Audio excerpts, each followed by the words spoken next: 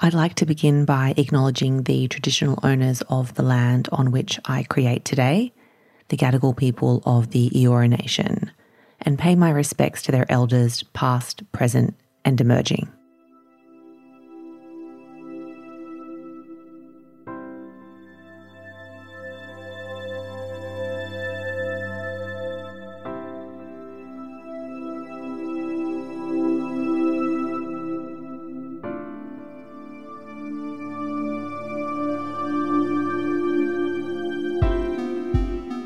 Dearest you. Now, the thing to know about me is I'm not really a procrastinator. I try to come at life lightly, which means avoiding creating any friction or resistance as much as possible. And that often means not thinking about my to-do list and instead just getting on with doing it. But this episode, no. An entirely different story.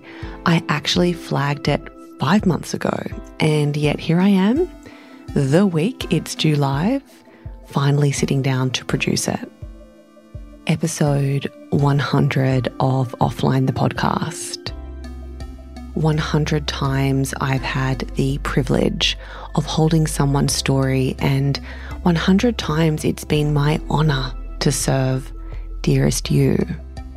If you've been listening for the past 3.5 years, my gosh, you will have heard Offline's evolution, but you'll have also heard my own. And I think that's why I've been avoiding producing this episode, because like anyone, I don't want to go back and meet those past versions of myself. Like, what did I say back then? And what did I think was right or worthy or insightful? When I really get to thinking about it, I guess I didn't want to feel embarrassed or ashamed. And that made me think about my favourite Ira Glass quote. It's a quote I've had stuck near my computer screen since 2012, which I'm just realising is a decade. And it's the sense of perspective that has given me the courage to continue creating, to continue turning on the microphone and hitting record, to continue putting what I have to give out into the world and hoping you'll say yes to it and yes to me. So I'm going to read that quote out to you now. Nobody tells this to people who are beginners.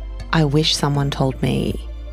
All of us who do creative work, we get into it because we have good taste. But there is this gap. For the first couple of years, you make stuff. It's just not that good. It's trying to be good. It has potential, but it's not. But your taste, the thing that got you into the game, is still killer. And your taste is why your work disappoints you.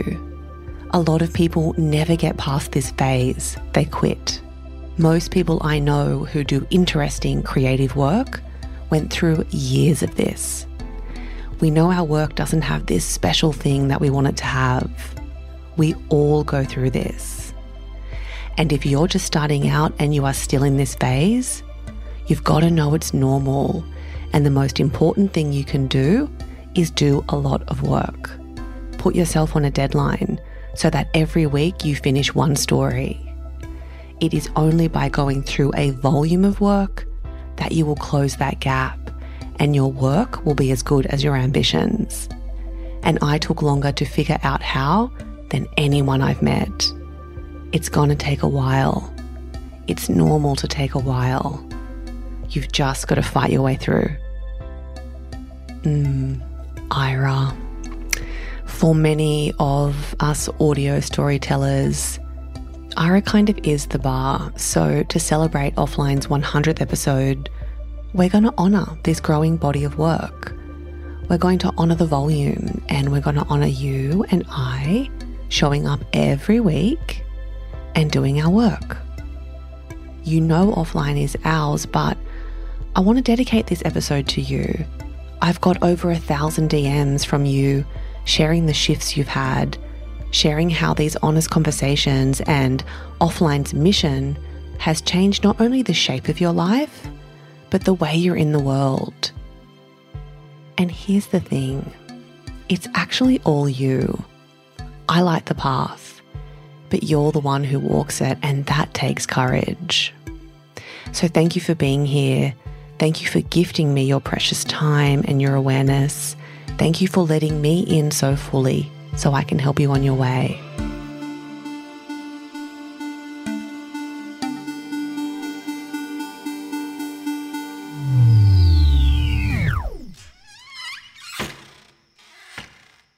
For this 100th episode, we're going to be taking a trip down memory lane and revisiting some of the most powerful and potent wisdom we've heard on the podcast. And we're going to start with the woman who showed up for me until I knew how to show up for myself, Jeannie Burke. She's the founder of Venusta's Body Lab in Sydney's Paddington.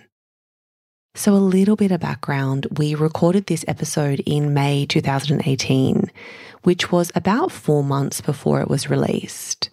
At that time, I was beginning a series of conversations that would eventually end in me moving on from that big publishing job. Jeannie had the full context that I was thinking about resigning, but also that I didn't know what was next. All I knew was I could no longer do what I was doing because it felt so out of integrity. And I think that's been one of the biggest lessons I've learned over the last handful of years is that when we choose to explore our essence and the truth of what we are, we're actually choosing change. Once we know, we can't unknow. After Jeannie and I recorded, I went on to record with beautiful Elle and Carmen and Paula, Zoe, Eleanor, Sarah, all of the gals. And then I decided it was time to take a short holiday, and Tony and I went to the States so that I could get some space and some clarity. And we also wanted to see how we felt in New York and LA at that time, with a look to maybe moving there to work for a few years. That obviously never happened because you honored this work and these conversations. I launched a podcast and you literally gave me a business. I distinctly remember approving this episode during a car ride from LA to Palm Springs. And after I listened to it through, I gave Tony my headphones and I asked him to listen. And Tony cried at the end. And that's when I knew that this might be something quite special. So let's go back and have a listen. I've chosen the part of our conversation that went on to become really Offline's mission. So thank you for being here, and I hope you love this trip down memory lane.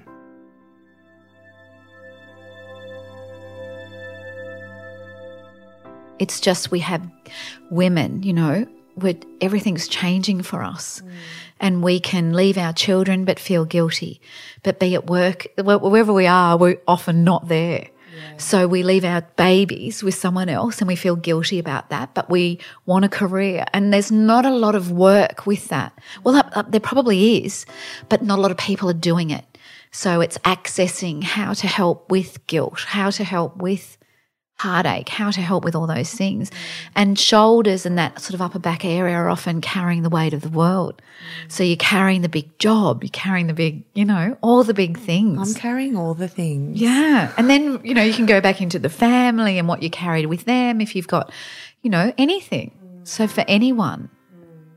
So I think part of the work has also been separating my true self, which is the whole reason for us to be sitting down talking today, from the, I guess, character of Alison that is shiny digital publisher, really good at her job, leads all the women, is always really inspiring. And that is a lot to carry, but I absolutely feel authentic in it.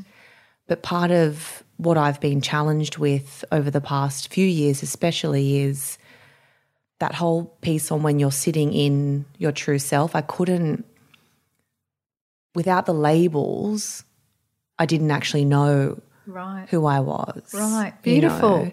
Yeah. Like how beautiful is that? Yeah. And so many women will feel exactly the same. And how do we integrate both?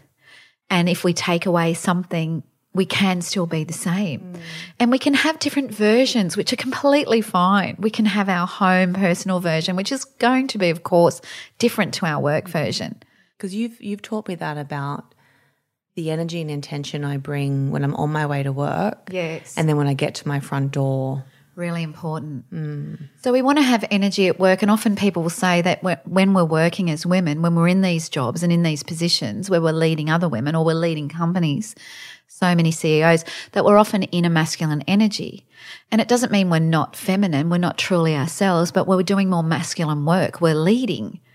And we love it and it's great and we thrive in it. I love it, it's fantastic. But when I'm at home, that energy and that person doesn't serve me in my personal life.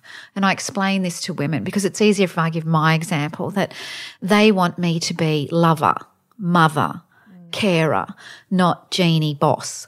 Yeah. So I've learnt how to shift that energy with podcasts, with intention, with music, with so many different things. And I share that I share everything I've What's that found. great one you shared with Live me? Awake. Live Awake. Everyone needs to go. A letter to the women of the world. Incredible. 6 minute and you can go there just about. Incredible. Yeah. Everyone has to go and go and donate before you download. You're right. Yeah. Yes, Don't you think? Must do that. I like to think it's really important to always work ethically and give to those who give to others. So if we can all give back to wherever we're using someone else's work, it's really important to do that. And I advise women when they have issues and they're telling me whether it's specific or non-specific, I can work in either way. It doesn't phase either way, but about remembering to work ethically, be ethical, be moral, do the right thing. And if you're not, or if you haven't that day, then go back and apologise and own that and see what that looks like. And change that.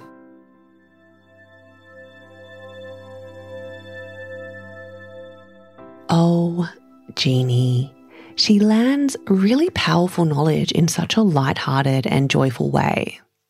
She's soon to open a brand new space next door to the one that she's been serving us in for 30 years. And she's literally building it from the ground up, and there's even crystals in the soil. Thank you, Jeannie, for showing me a level of care and kindness and generosity that I am yet to experience again. Okay, next up is the always potent Natalia Benson.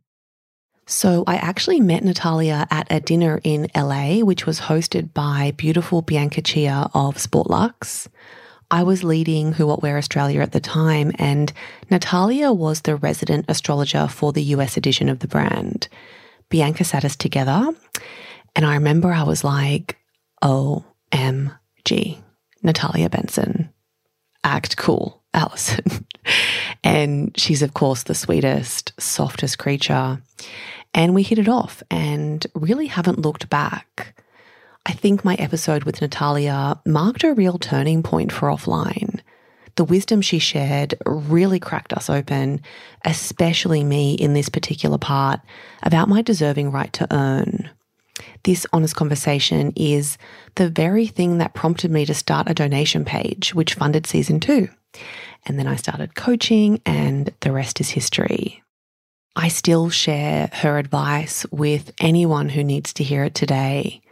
The more money you make, the more people you can help. So it's time to get earning.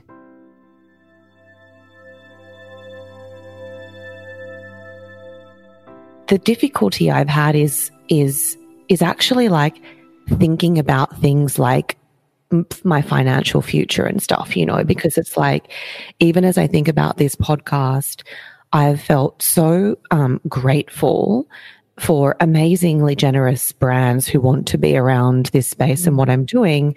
But then I go, I don't know if I can monetize people's stories and pain and journeys, like it's really difficult to think about, well, for you, even like spirituality and mysticism as a business, because I think as women, we're so perhaps programmed to not be like financially driven in that way.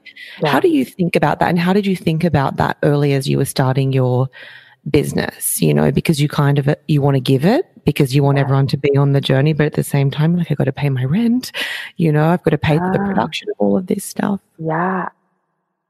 I mean, here's the thing, like, you know, I started my first business when I was 19, and it wasn't so much because I like wanted to like be a jewelry designer. It was because I wanted on a deeper level to develop myself and to know what it was like to create money on my own terms and to get paid and to receive I guess I'll just say get paid. We could just leave it at get paid. I have a lot of Gemini in my chart, so I can always like add on more words, and I'm like, let's just keep it simple. But to get paid for something that I was creating and doing and bringing that was my own. And for me, I've never had trouble monetizing my work ever, because number one, I just wrote a post about this yesterday. Women deserve to be powerful. Sensitive, spiritually inclined women deserve to be powerful. Women who are purveying the mystical arts or healing, we deserve to be able to live the way we want to live. If you are offering any amount of service or light in this world, no matter what you're doing, even if you're, you know, working for a nonprofit or you're working at a beauty company, like, I don't care. Like, if you are helping people on this planet live and breathe a little easier or feeling more expressed and realized, you fucking deserve to not worry. And I, you know, my whole journey around money and value and inherent self-worth has been devastatingly hard for me. And it's something I only got the hang of last summer. And then it was like, as soon as I got the hang of it, the universe just flowed. I mean, it blows my mind. I won't even get into like the specifics unless you want me to, but it blows my mind. And it just reminds me that when just like we deserve it. And I think that any successful person in this world, whether they are doing like, you know, they're purveying like GMO food or, you know, they're like a successful whatever, on some level, they think they deserve what they have. And so I try to teach women who are in the mystical arts, who are sensitive, who are trying to create a livelihood out of consciousness or spirituality or personal development, that you fucking deserve it. You deserve to have money. You deserve to do well. Because I think that when we can really believe and tap into the fact that we do deserve it, the universe loves that energy because it's needed right now. It's needed. There's a need for all of this. Otherwise, you wouldn't have felt the calling to do it. I think that, you know, and I can speak to this because throughout my 20s, I did move in and out of jobs. I had one corporate job, but I did move in and out of all kinds of work and all kinds of jobs while I was building. And throughout that journey, I was consistently working on my worth around like, can I charge for this? Can I charge more for this? Can I monetize this? And at the end of the day, I was like, yes, because the more money I'm making, the more people I'm helping. Like the more people, like I want to be as big as fucking possible because I want people to get to hear this. And I know in my heart and my soul why I'm here. So I want to help. And if you have that on any level of what you're doing, anything you're doing, if you have that in you, I want you to be powerful. I want you to reach the tip top of whatever you believe is possible.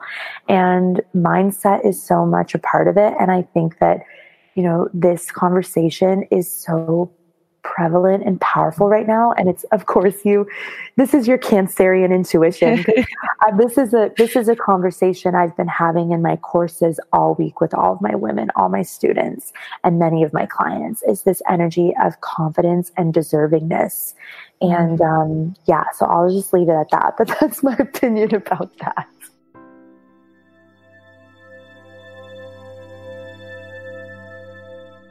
Okay, on to part 2 of my honest conversation with Natalia, and the part where she gave us all a very powerful call to action to forgive ourselves, to let ourselves up off the proverbial mat.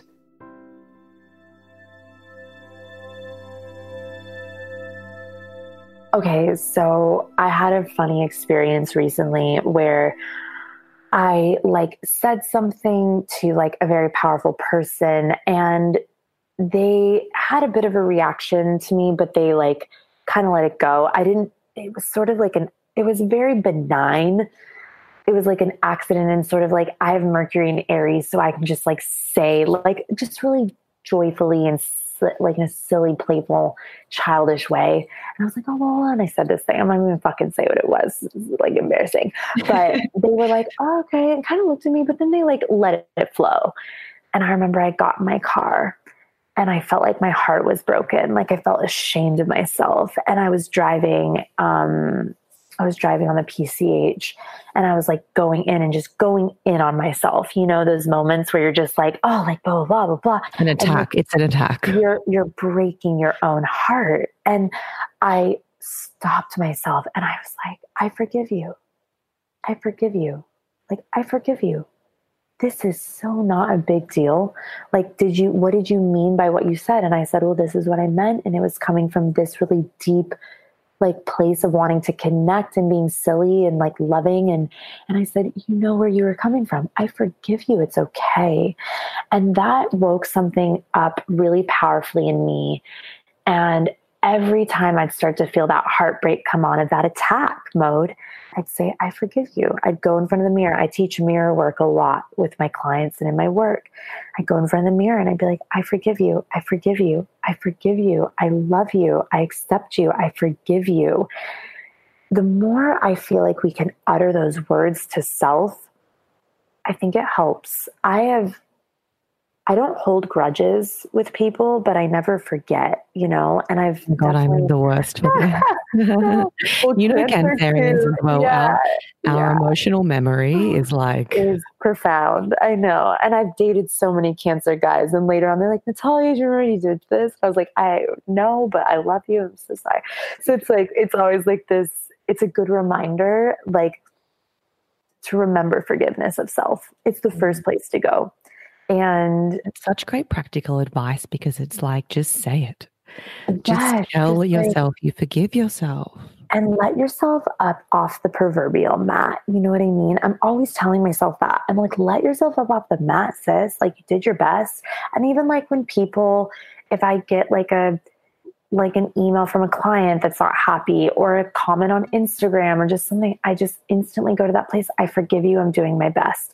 And I always take, and this is just a side thing of a success principle, but I always take full responsibility for whatever it is. And I think that helps. Whether it's something you need to forgive yourself, with something small or big, can you just take responsibility for where you can and just forgive the rest? And I think that creates a really big reverberation in your life and your consciousness when you're willing to just accept yourself, take accountability and responsibility, and then extend forgiveness. Because even in the most challenging of situations with other people, when we're being asked to forgive someone that maybe we don't want to, where can we take accountability in our own experience and just try to move through it? Because when we don't forgive, and this is the reason I brought up the whole concept of forgiving other people, because I said, that hasn't always been, I used to be the queen of the conversation replay in my head. And all of a sudden I'm fist clenched and angry for no reason, heart on fire. And I'm whoa, who the fuck was I just talking to, And then I was oh, that's where that grace of forgiveness comes in, because it's not affecting that person, or maybe it is. I don't know. I have no idea. All I have right now is my own thoughts. So how can I tune in and turn on and say, what can I do for myself in this moment? Can I offer forgiveness to self, accountability to self? And then can I forgive this person or this situation? And even though that's hard, and it's a hard concept to traverse, because there's a million different examples and different situations. But I think working with that energy with self is very powerful and can be very liberating, like I'd said earlier.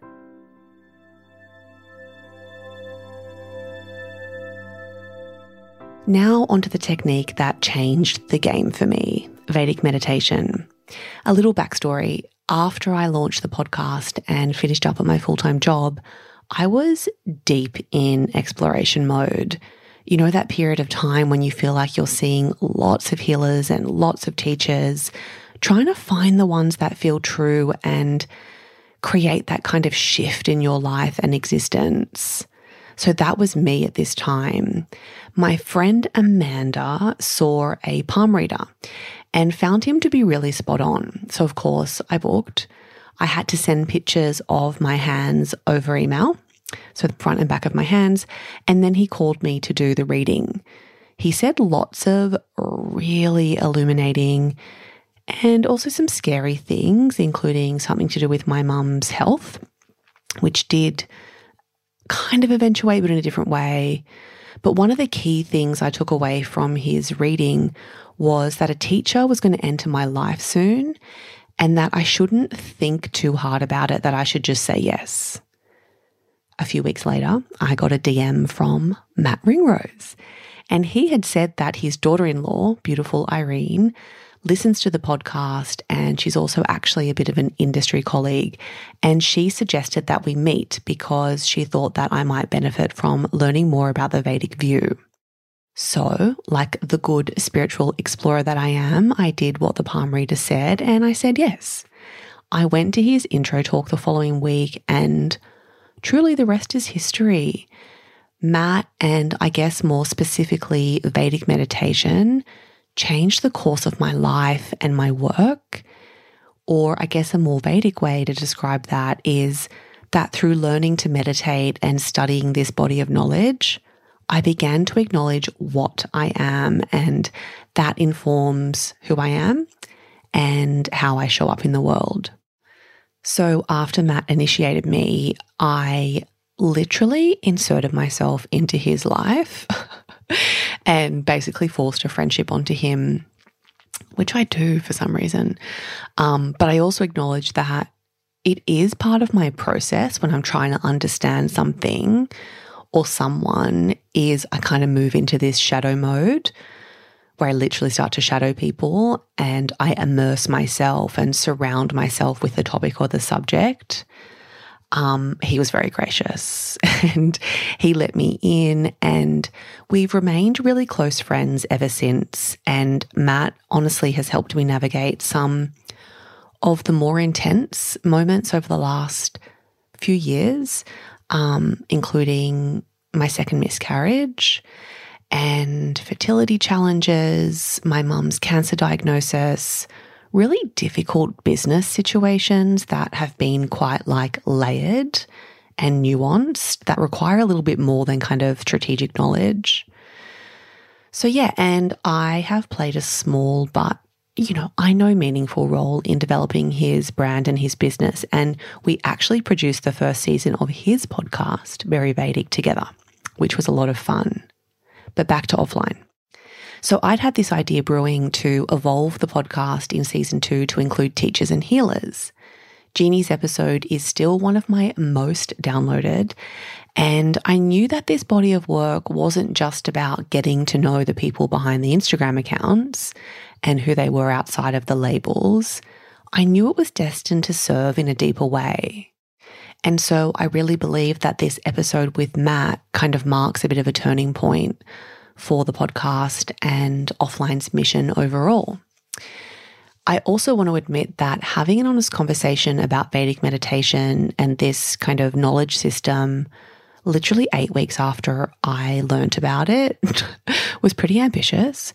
But I've realized recently that that's what I love most about Offline and us as a community is ambitious inquiry in the pursuit of the truth about what we are, why we're here, and what the fuck it is we're supposed to be doing with our time and our energy and our resources.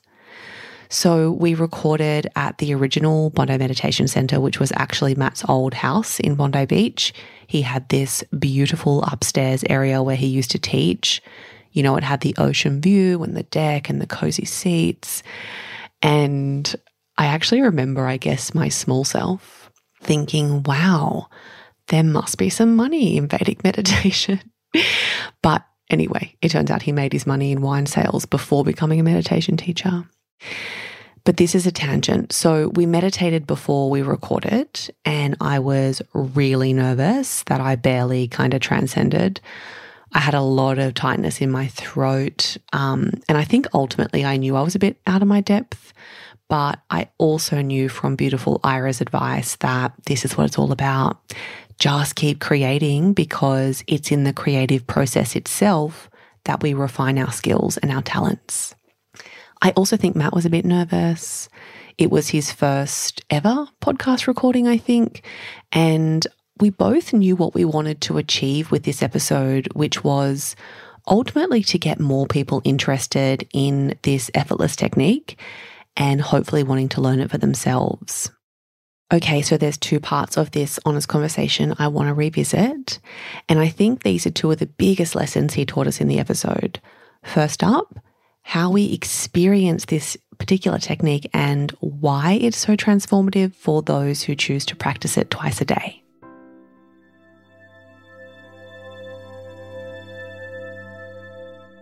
Before we learn to meditate, for example, or have some other spiritual practice which gets us in touch with the true self, we identify with, we tend to, I could say, but really it's just we identify with an external version of what we are, externally referenced. So what have we achieved? What have we failed at? What do we look like? Importantly, what have other people told us we are? What does society tell us we are? All these things go to form a picture, and how we're received by society, or not well received by society, all these things go to form a picture which makes up our impression of ourself. So the Vedic view, we're coming to the babushka doll. We're going to have to. Do the doll, okay. Do the doll. All right, just hang in there, everyone. It's going to make sense. Just stick with me. Okay. So from the Vedic view, we go from the outside layers to the inside, more subtle. I wish I was filming you. You're doing the hand movement. I'm doing the hands here. Yeah.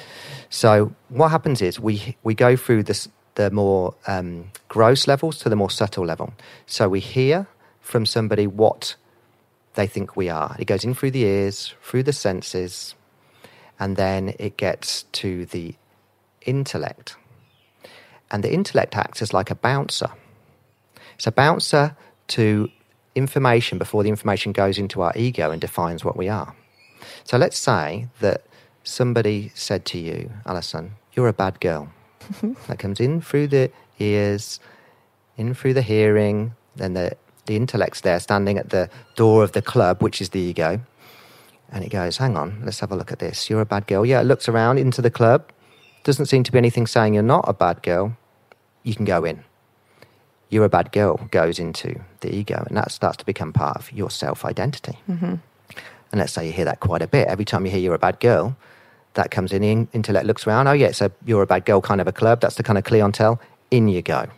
And you're starting to get quite a strong self-identification if you're a bad girl. Then somebody says, you're a good girl. That comes in through the ears, through the senses. Intellect sees that. You're a good girl, looks fine. He goes, no, I don't think so. It's not for you. This is not your place. It's not allowed in as part of your identity. You see how it's working? Mm-hmm. And this is how we build our identity. This is who we start to believe we are. And then something very different happens when you learn to meditate, for example, with this technique.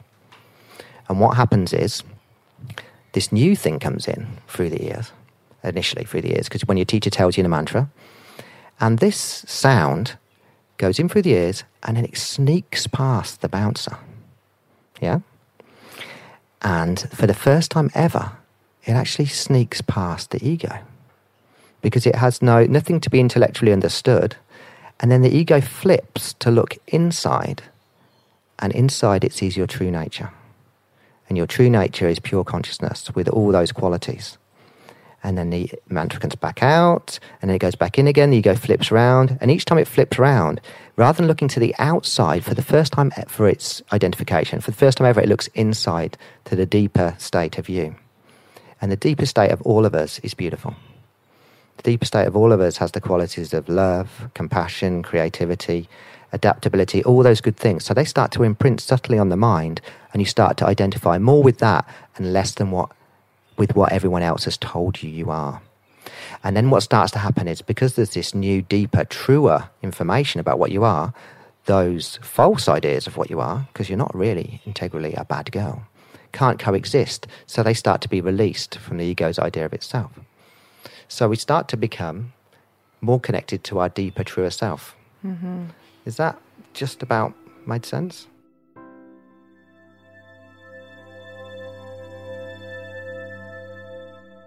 Okay, next up is the part of this episode that I've probably had the most feedback on: how to make contact with our intuition, which in the Vedic view is something we call charm.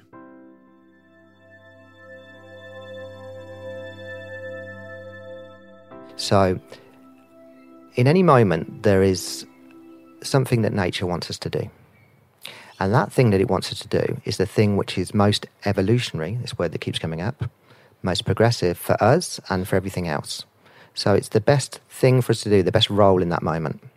I've got to give you a quick aside here, because the best description I've heard of how this feels, although this is a very extreme example, but it's just a good story I need to tell you, is did I ever tell you about the guy who I met who became enlightened for 24 hours, 40 years ago, for one day? No. He became completely enlightened. It's a guy I know, it's a lovely guy, and he became completely enlightened. So he was driving across a bridge, and then suddenly it happened. And amongst the symptoms were that he was looking at the sky, and he thought, oh, that sky looks very familiar. Why do I know that sky? I know it, which might seem a funny thing to say because it's the sky, but he goes, oh, it's me. And he realised he was looking at himself, and he found it so beautiful. But also, what he noticed is that in every moment, his words were, there was a command. And the command was what, in his words, God wanted him to do. And he said that he wouldn't dream of doing anything other than that thing because it was so exquisitely fulfilling to do that. And that may have been simply to put his attention on somebody, or go and buy a sandwich, or whatever it happened to be. So the theory is, let's say that was his experience. The theory is that in every moment there is something we should be doing. And when we start to settle the mind down, then there's this kind of like mildly pleasant, it's not always pleasant, it's a kind of complex area, but let's just say for now there's a sense of something you want to do. It's like pull in a direction. There's like a bit of sprinkling of magic dust on one of the options. And very, very quickly you feel like, oh, that's the thing I need to do. Now, what we're used to doing is using the intellect to decide what to do next. And the intellect isn't actually very good at this. It's just guessing, because it can't see into the future. Okay? But intuition, apparently, can on some level. And it's showing us the way. And the knack to get is the ability to sense this kind of little tug in the direction and go with it, rather than letting the intellect come in and go, oh, I don't know about this. I think I should ratify this decision. And, this is going to be anarchy if we just do this. You're going to end up in chaos. Actually, as you probably know as you're listening to this, dear listener, when you have gone with your intuition, your gut, things have flown fairly smoothly, or much more smoothly. And what we tend to find is that as we move in the direction of charm, go with our gut more often, that things start to evolve in a way which brings us growth and progress. Mm-hmm. Now, this is a complex area because, as you rightly said, there is a shadow side of charm, which is desire with attachment. So if you're not... So desire only exists with attachment? No. In this version that we're going to describe it. Okay. Yeah. So, you could have, you could feel desire in a way which was divinely guided. But let's say for now we're talking about the opposite of charm would be desire with attachment. So I want something really badly. I want something really badly. But that isn't necessarily because I've been meditating and I'm I'm in touch with what nature wants and therefore going with nature's plan. This could be simply something that's coming from my subconscious accumulations, something from within me that's based on some sense of lack or fear, something within my subconscious. And it's not really in my evolutionary interests or anyone else's for me to do that. And yet I feel attached to that thing. This is different. So the more we meditate, the more we can start to discern between the two. This might sound just like absolute madness, but it's written about, what's his name?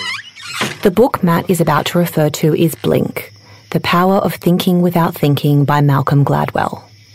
It was published after The Tipping Point and before Outliers.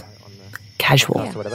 But there's a book called Blink, which is a scientific examination of the fact that the first decision or cognition we come to in response to anything is actually usually ends up being the best one, but we often ignore it and try and work it out. So in summary, following charm is a case of feeling that you should do and leaping before you look, not examining it intellectually. And if you don't like where you land, you leap again. And this is the process of going through life. And eventually it starts off maybe a bit like riding a bike in that you're having to adjust left and right, and I'm going down the hill, so I lean back a bit and all that quite consciously. But after a while, just like riding a bike, it starts to become completely unconscious. You're just steered by the impulses without any actual dialogue around what you should be doing. You're just going to feel like, yeah, I'm doing this now and I'm doing that. And also not needing third-party input or validation or because approval. You'd be relying on their state of consciousness. Yes. So if we're indulging this theory, we'd say that would we go for somebody else's opinion, or would we go for the opinion of cosmic intelligence itself?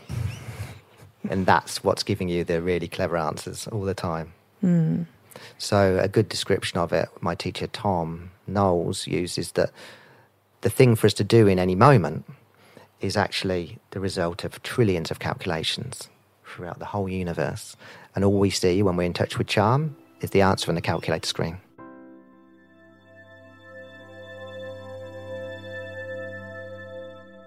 So powerful.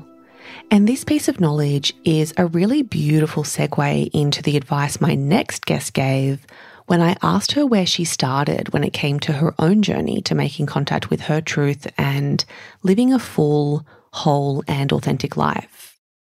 Jericho Mandybur is many wonderful things, but we know her best for her intersectional and inclusive transmission of tarot. You have to check out her deck, Neo Tarot. It's very wonderful. She's also a talented creative coach. So here's Jericho on why true self-exploration will always call us back to ourselves and why we shouldn't let the corporatization of self-care stop us from honoring it in the ways that feels true for us.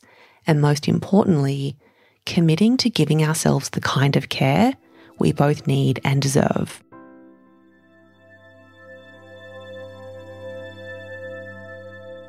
Yeah, well, I just spent a lot of time on my own, and it's really because I was in a low place. And I don't know if it had to be that way or has to be that way, but I think it, without sounding like I'm promoting it, it was helpful at the time because I would never have given myself that much, silence and stillness just to kind of like be with my thoughts. And I've always been a huge journaler.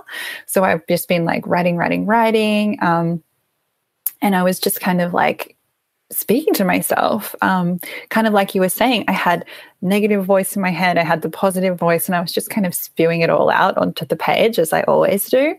And that was kind of enough for me to feel like, okay, I'm starting to really, really consider how I can bring this into my life. Like I can't just have like this internal back and forth forever without like taking steps to, change something before I felt like I was going to get any lower. So I really think it's important to just like not look externally too much. And there's definitely a time and place for like reading books and speaking to other people and, looking for like resources. But it has to kind of start with yourself, because if you're just kind of like taking a a problem or a situation and layering on like, you know, self-help book and TED Talk and blah, blah, blah, blah, you're not really giving yourself the opportunity to have that conversation with yourself. So I think it's really important just to start there and be like, what am I feeling right now? And that's something that I love using tarot for. But I also just love feeling it in my body, like listening to my kind of, higher self voice when I'm meditating, and taking like a temperature gauge of like where I am and what's really going on, and thinking about like, what do I want? And then what do I really want under that, you know, and what do I want under that? And like, where is this coming from? So just kind of feeling like you're, in whatever way that works for you, like peeling the layers to where you're at and how you got there. And then, I think the extension of that is like not being too attached to an outcome. So like you say, people are like, oh, I have to reinvent myself and I have to go from A to Z like overnight. And like, for example, like now I'm a lawyer, but I really, really want to be like a healer. Like, how can I do that in like under 6 months? Like, I totally understand the desire to reinvent yourself and to imagine yourself in this other place. But they're just two different versions of this kind of like external measurement of success and happiness and what it means to feel like when I get to that place or when I do that thing, that's when I'm going to be happy. Instagram bio and it will say this. Yeah. And like, then, you know, I'll be insert thing, happy, fulfilled, you know, whatever it is. So I think it's really, really important to remember that like any spiritual teaching, like worth its salt, is going to tell you like you're exactly where you're meant to be. Like you are the you that you desire. Like you said before, it's about coming home to yourself. It's not about reinventing yourself. And wanting that thing, that image of, you know, success and happiness and coolness or whatever it is, it's just your ego like wanting to tell you that like you can't do X, Y, and Z until you X, Y, and Z. And that's just like a complete, like an unworkable equation that's setting you up for failure. Fuck, that's such good advice. Thank you. I want to talk about the wellness industry, and I guess like, you know, self-care as a term now. You know, you've got some people who are like, oh God, self-care, yeah, here we go. What is your how do you think about that? I mean, it's the space that you're in, and certainly I'm in a big way as well. Like, how do you respond to people who maybe give you a bit of an eye roll? Because I know it's becoming like a bit of a commodity, isn't it? Yeah, it is. And I totally get the criticism of the kind of like the corporatization or like the self-care as a marketing tool thing, because that's real, you know, and I'll see that in like sponsored Instagram posts and like all the time. It'll be like self-care Sunday and it's a picture of like, I don't know, like Fit Tea or some expensive product. So yeah, it's the kind of problem with every word that like enters the mainstream. And I totally encourage people, like if self-care feels like awkward or like squeamish to you, like use something else. Just use like self-development or like self-nurturing or whatever. Just don't even give it a name. Like, you know it when you do it. So that can be enough as well. So yeah, I think it's an interesting time because self-care like needs to be spoken about, right? It's really important that like it reaches as many people as possible, because nobody is like more or less deserving of self-care than anybody else in the world. Like our experience of life, our traumas, our emotional well-being, like they're all incredibly precious, and that's something that like we all deserve, is to nourish ourselves, you know, and to care about ourselves and to take care of our basic needs. And as women, like when none of us are encouraged to really do that, like we might have more resources than the person next to us or something like that, but that doesn't mean that we're treating ourselves the way that we should by any stretch. So I think it's kind of like just one of those things where you have to take the good with the bad. Like when something gets really popular, that's really amazing because then more people can know about it. But then it also immediately just gets co-opted by all these other people that want to sell it. And unfortunately, I think that's just the way that everything goes. And to dismiss like self-care wholesale because, you know, oh, that's like what makeup brands do to like get you to buy like facial creams or whatever, is just kind of, you know, like dismissing a really important conversation. So I think you can critique the way that it's kind of sold without like throwing the baby out with the bathwater, so to speak. And it can be difficult, but I think it's really important to kind of like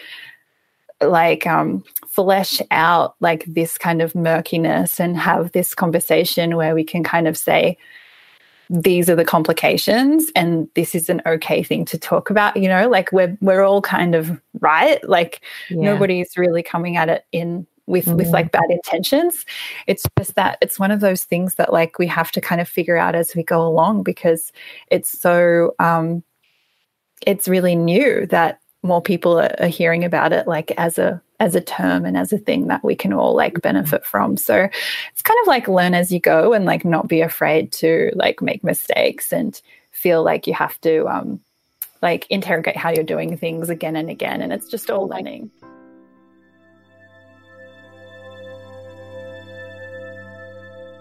Now, I can't move on from this episode with Jericho without acknowledging and airing one of the most impactful moments, truly, of my professional career as a creator and a writer. When I interviewed Jericho to be my guest on Offline, she graciously accepted, but sent her acceptance alongside an observation and I suppose a bit of a challenge. She shared with me that she had observed my guest selection was perhaps not representative of all voices, cultures, and lived experiences. And she was right. It was something I was acknowledging in my private conversations, but not publicly. We had a really meaningful exchange about it on email, and I shared with her the progress I was making and what was coming, and I asked for her feedback and her help. So if you sit in the seat of the privileged and you are creating or facilitating or hosting, I hope hearing her advice helps you move into action.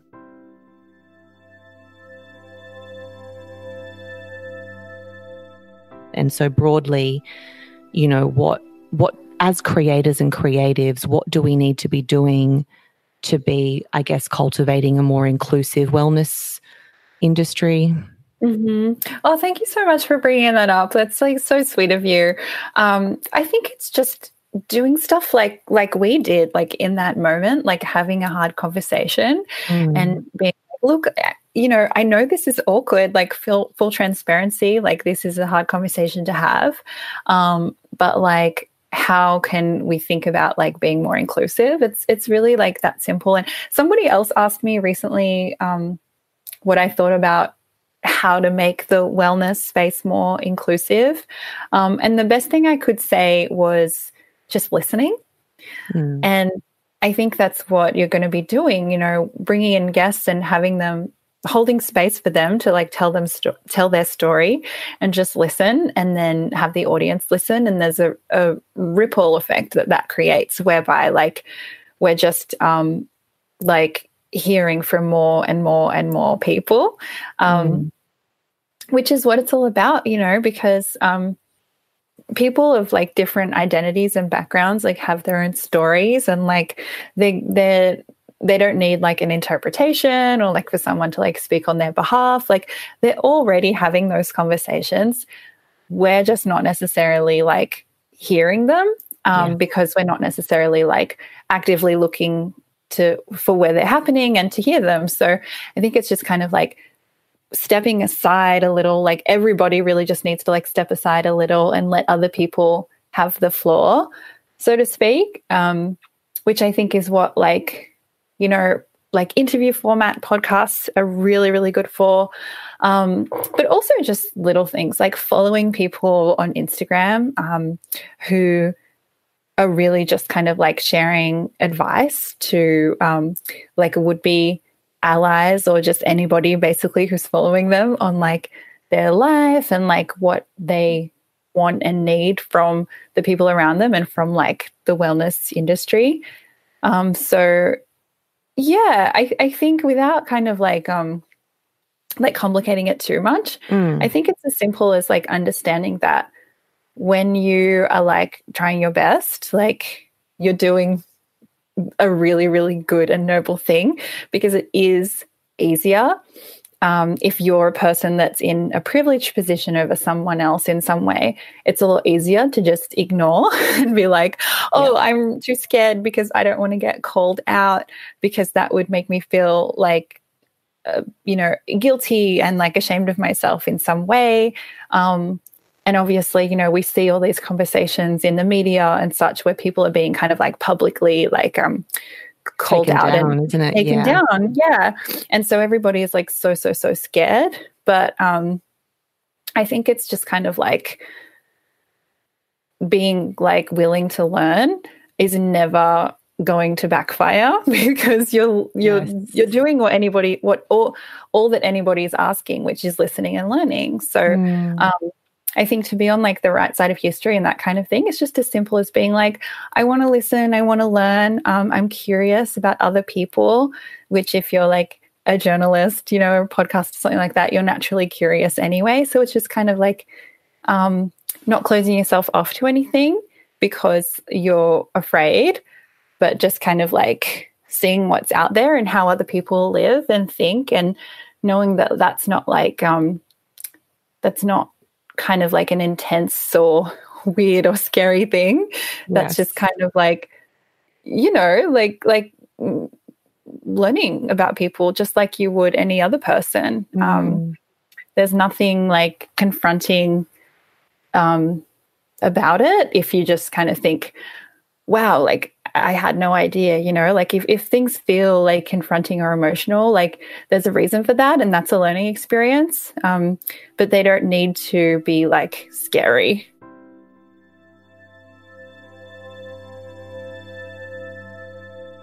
Okay, let's get into some astrology. Nadine Jane Astrology felt like one of my first kind of big gets for the podcast. It's always tricky to land international speakers, especially the ones who are in demand.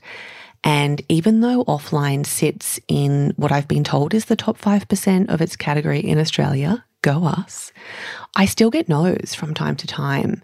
But overall, I have found that US-based managers and agents and talent are way more open-minded when it comes to, I guess, assessing the unique shape of the opportunity for Offline and what they might get out of it. Here in Australia, it really is more about size, but that was the same as when I was working in digital media, so I'm not that surprised. Anyway, just a little something to know. So Nadine wasn't doing much press at the time, and I actually don't think she does much now. So I'm just so grateful that she said yes. She's based in New York, so it was about 7 p.m. her time, and I'm pretty sure she had a dinner date by 9. They eat so late. So it was first thing in the morning for me. And given Offline's evolved mission to explore true self and conscious success, I thought it would be interesting for us to listen back to the part where Nadine talks about how our natal chart can inform not only where we give in terms of our work, but also what we get in return. We used my chart as an example, and it was super interesting for me and also very validating, which I think is what a good natal chart reading should do. It should affirm and validate what we already know and feel about ourselves. I also asked her to clarify what it means when Mercury is in retrograde, because there's a lot of fear around it, but as she explains, all it's asking of us is to have an increased awareness.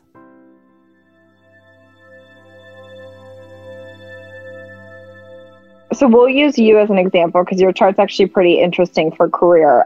But for anyone who's maybe listening to this and looking at their chart, we look to the midheaven to understand career. And if you're like, what the hell is a midheaven? By the way, am I allowed to swear? Do you guys, is that of course, I swear a lot, we just haven't yet.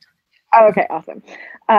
So if anyone's thinking, I have no idea what a midheaven is, it's the highest point in the sky at the moment that you were born. So the cool thing about that is it defines your reputation, your career, it's your public image. So for celebrities, I think it's always interesting to look at their midheaven because you're like, oh, that's why we think of her that way. And so anyways, you have, in the other place you can look is the sixth house, which in your case, we've already talked a ton about, but the sixth house of the chart will sort of explain what you give to your career and where your strengths lie in regards to work service. So like, what do we give? And then the 10th house explains what do we get in return. So it's like fame, honor, all those types of things. And in your case, what I think is really interesting about what you just described is that yeah, you got all this Cancer stuff going into work service, which that basically means people benefit from your Cancerian nature on your podcast and any of the endeavors that you do in a work environment, you're giving your Cancer energy. But what you get, what other people are actually perceiving, which I think is really interesting, is Scorpio. Your midheaven is in Scorpio. And that actually is the part of you that's extremely intuitive. It means essentially the highest point in the sky for you is the inner psychologist. So you might be really good at reading people. Maybe that's why you like doing your podcast, is you can draw people out very easily, just like a therapist would. I like truly Scorpio is the sign of psychology, and I think they should get more credit for that. You also have Pluto, which is the ruler of Scorpio in your 10th house of career, fame, and honor. And then you have Saturn, which means you take your career seriously. You have lots of planets in your 10th house of career, fame, and honor, but they're all specifically in Scorpio. And so my guess is the reason why you're able to do what you just described is more because people think that you know, and people, that's the vibe of Scorpios. People are like, I don't know why, but I think she can read my mind. Cancer is more nurturing, where people feel safe with you. The Scorpio is actually the part where people might trust you to tell them what they're feeling or to read them pretty well. So I would say for you, you use your intuition in both your work service and what you get in return from your work. Because you have two water signs. Is just so it's the best. Yeah. It's just like, talk about validation. Yeah. You know, exactly what a chart reading is you have that power anyways. That is completely baked in the person that you are, but how cool is it to have someone explain that to you? That, you know, that the sky is essentially affirming that back for you. And now for when Mercury goes retrograde. It gets a pretty bad rap, and I think every women's outlet in the world has a good traffic month when it happens. I see so many fear-based stories about how we're all screwed and everything's going to go wrong. Nadine sets the record straight and teaches us how to work with it versus against it. We never know. But the reason why Mercury retrograde is so cliched is because Mercury is the fastest moving planet, second to the sun. And so what that means is like when Mercury is, in quote, not working right, it's really affecting our day-to-day life. And so I'll maybe just use that as an example, just because, and I'll briefly talk through the other most common retrograde. But Mercury retrograde, I think the most common misconception, by the way, is the planet's not spinning backwards. It's actually that the planet's moving slower. And so relatively speaking, it looks like it's spinning backwards just in comparison to what it's normally doing in comparison to the sun. And so the easiest way to think about it is the planet's drunk. It's like asleep at the wheel. You know what I mean? The planet that's normally helping us communicate with each other is wasted. And like, it's useless at this point, right? We're not going to call Mercury to pick us up, right? Because it's drunk. It can't help us anymore. And so I think it gets a bad rep because we're so used to not having Mercury helps things go smoothly, basically. And so, of course, we all hate it when things don't. And so the number one advice when Mercury's in retrograde is you got to dot your I's and cross your T's. And instead of using like your Grammarly online checker, why don't you just literally read through your document and make sure you said everything correctly? Make sure that you're sending your emails to the right person. Make sure that you're sending the text message to the right person. Like there's so many. By the way, transportation gets messed up as well because Mercury is sort of the operator. And so why don't you just leave 10, 15 minutes earlier than you normally would to pre-anticipate the fact that something might go wrong? So I always think of it as an experience of adulting, because it's the parent, which would be Mercury, is drunk and it's asleep. And so you got to parent yourself during those periods of time.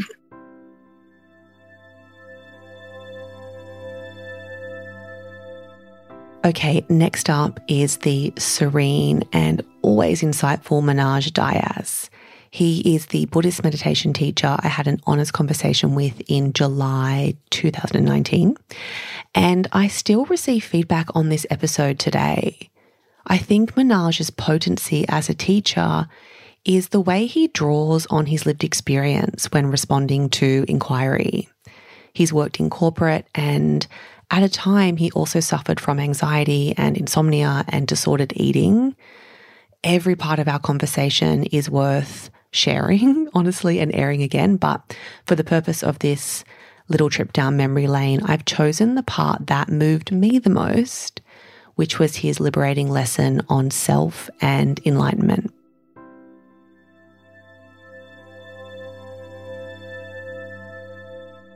It's a nuanced response because, in Buddhist practice, there is a view that there isn't a self. Uh-huh. And the Pali word for that is anatta, which means non-self, and that can be sometimes misinterpreted to mean that there is no fixed version of me. And that's true. Yeah, that's true in the sense that we sometimes think that there is a soul that resides deep within. In the Vedic text, you talk about Atman, and that's there. In Buddhist practice, it's nuanced because even though we don't think there is a soul, we think there is a consciousness. Mm-hmm. So you could use them interchangeably almost, right? But the idea of self in Buddhist practice is something that's always changing. It's not fixed. It's not who we are. And it's constantly shape-shifting due to causes and conditions. An example of that is, the person that I took to be me 12 years ago is a very, very different person due to the causes and conditions that came around to, make me the successful the businessman, the successful father, the successful sportsman, blah, blah, blah, blah, blah. But the version of me that is now is also here due to causes and conditions. So I had health scares that led me to meditation that allowed me to see my life in a very different way. So the version of me is very, very different to the version I was back then. And, you could even argue the version that is me here sitting talking to you now is very different to the one that was there 3 days ago. 3 days ago, I was sick. I had the flu. I was in bed. I didn't want to speak to anyone. I was grumpy. No. I'm so glad you're better. Yeah.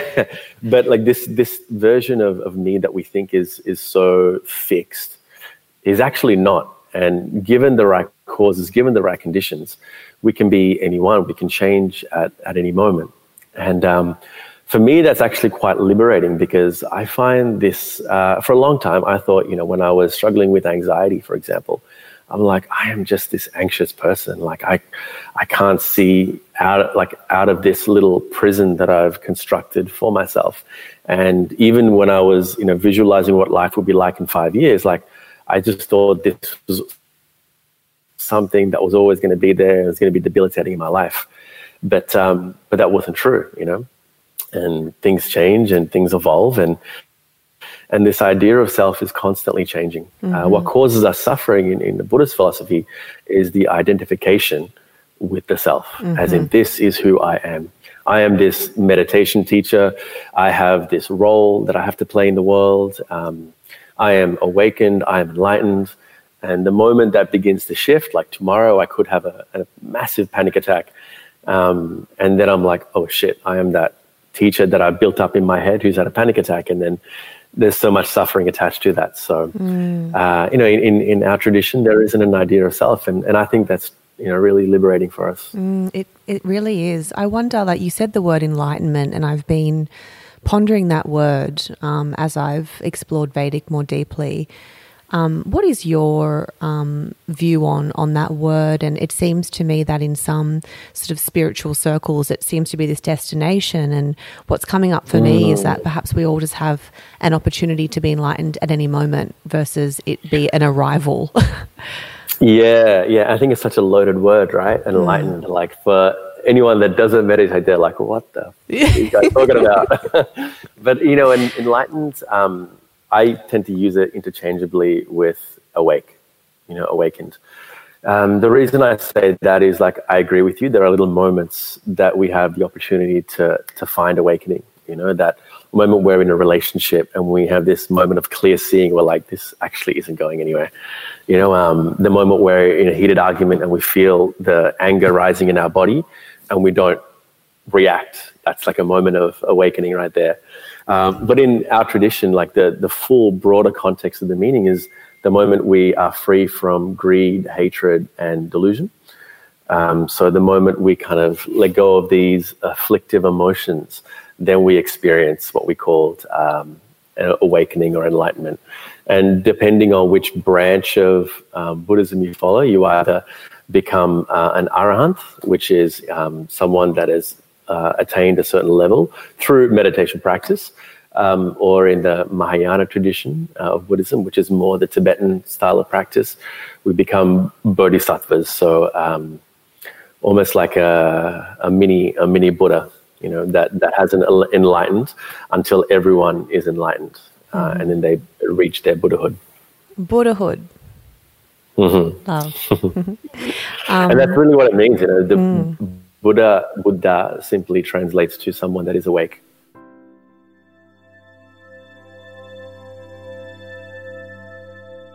Beautiful, Manoj. All right, let's switch gears from Buddhism to human design. I actually invited my next guest into Offline's professional development space, which is called Off. Really recently, she taught a full lesson on the part of our human design chart that sheds light on our purpose, which is the incarnation cross.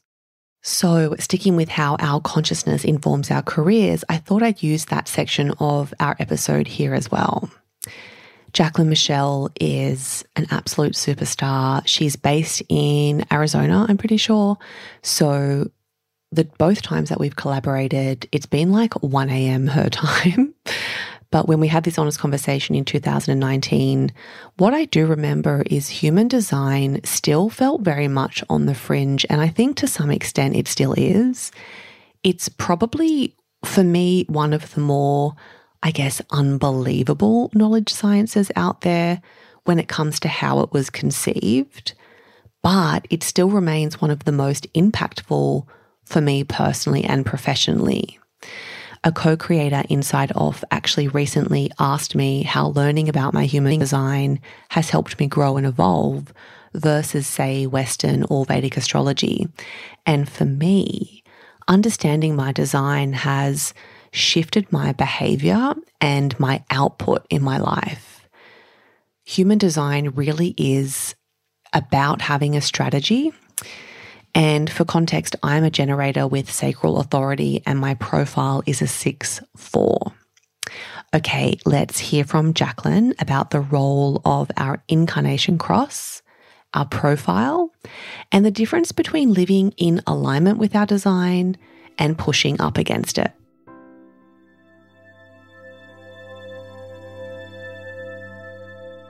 That's one of the biggest, I think, things so many women these days, especially in communities I'm in on Facebook and what I've heard from my clients is, it's so strange. I remember I listened to your episode with Nadine Jane, and what she said the number one thing people come to her and ask about are relationships. Well, the number one thing my clients come to me and ask me about is career. They want to know their sense of purpose, what they're here to do, how they're here to do it. And that's where that information lives in your chart. It definitely lives in your incarnation cross. And sometimes it's really, it's like very clear. It's almost like you're here to be a journalist, or you're here to be, and not necessarily, it doesn't say you're here to be a journalist, but it'll say like you're here to communicate with others and speak truth to power or advocate on behalf of people who are voiceless. Like, it's clear sometimes what they're pushing you toward career-wise, but sometimes it's more, ambiguous. Like my incarnation cross is all about understanding what love is supposed to look like on this planet and holding kind of the two things in my hand of one, this utopic ideal of like what love should feel like and look like, but then this cruel understanding of what it actually looks like on the physical plane, and trying to kind of marry those two together and start pushing, you know, worldly relationships to look more like that, you know, generosity and compassion and, you know, and I'm supposed to learn how to do that through my own relationship with myself. So, you know, small order, totally easy. I've got it mastered, not at all. And yours is all about, let me pull it up. Actually, you have the right angle cross in the Maya in your chart. And so that's all about basically describing everything that is happening around you and helping people understand and navigate change. And so you're someone who's very in attune with how things are evolving and changing and moving. And you're kind of serving as the conduit between the people and the change. And you're explaining it. You're kind of articulating it in a way and making it more practical for people who are overwhelmed by it. And so it's all about this quest for truth and this like, this vigilance around like how things are moving and shifting and changing. And you want to kind of like the things that turn you on are religion and science and all these big topics that you understand, like, you know, the evolution of things as we walk through the world. And you're supposed to kind of be the person who shares that with other people, which again, like I've had a few podcasters who are right angle cross with the Maya. Yeah. So basically that's the place, like, you know, and it's also one of the harder things to Google information on, but it does give you such a clear idea of like the bigger overarching kind of karmic dharmic lesson you're working out while you're here. And then your profile is basically how you're here to walk through the world in the way that's going to help you get to that karmic dharmic lesson. And so it's a combination of the line that your conscious sun is sitting on over the line. It's like a fraction over the line that your unconscious sun is sitting on. So in your chart, your gate 62, which is your conscious sun's on line 4. And your unconscious sun's is in gate 42, which is on line 6, which makes your profile a 4-6. Mm-hmm. I have a couple more questions for you. Yeah. When someone is living, would we say they're living by their unique design? Would that be the right way to talk about that? So if I'm on point with my human design. Yeah, you're kind of you're kind of trying to be in alignment with your design. Yeah. Like you're not pushing against it. You're trying to embrace it. Yes. Yeah. Well, I wondered if you can describe to us, I mean, perhaps for yourself because you're so deep in your own and, you know, for clients that you've coached through theirs, what does someone who's living by their design look and sound like? Like what could we expect to see from someone and maybe what does it feel like?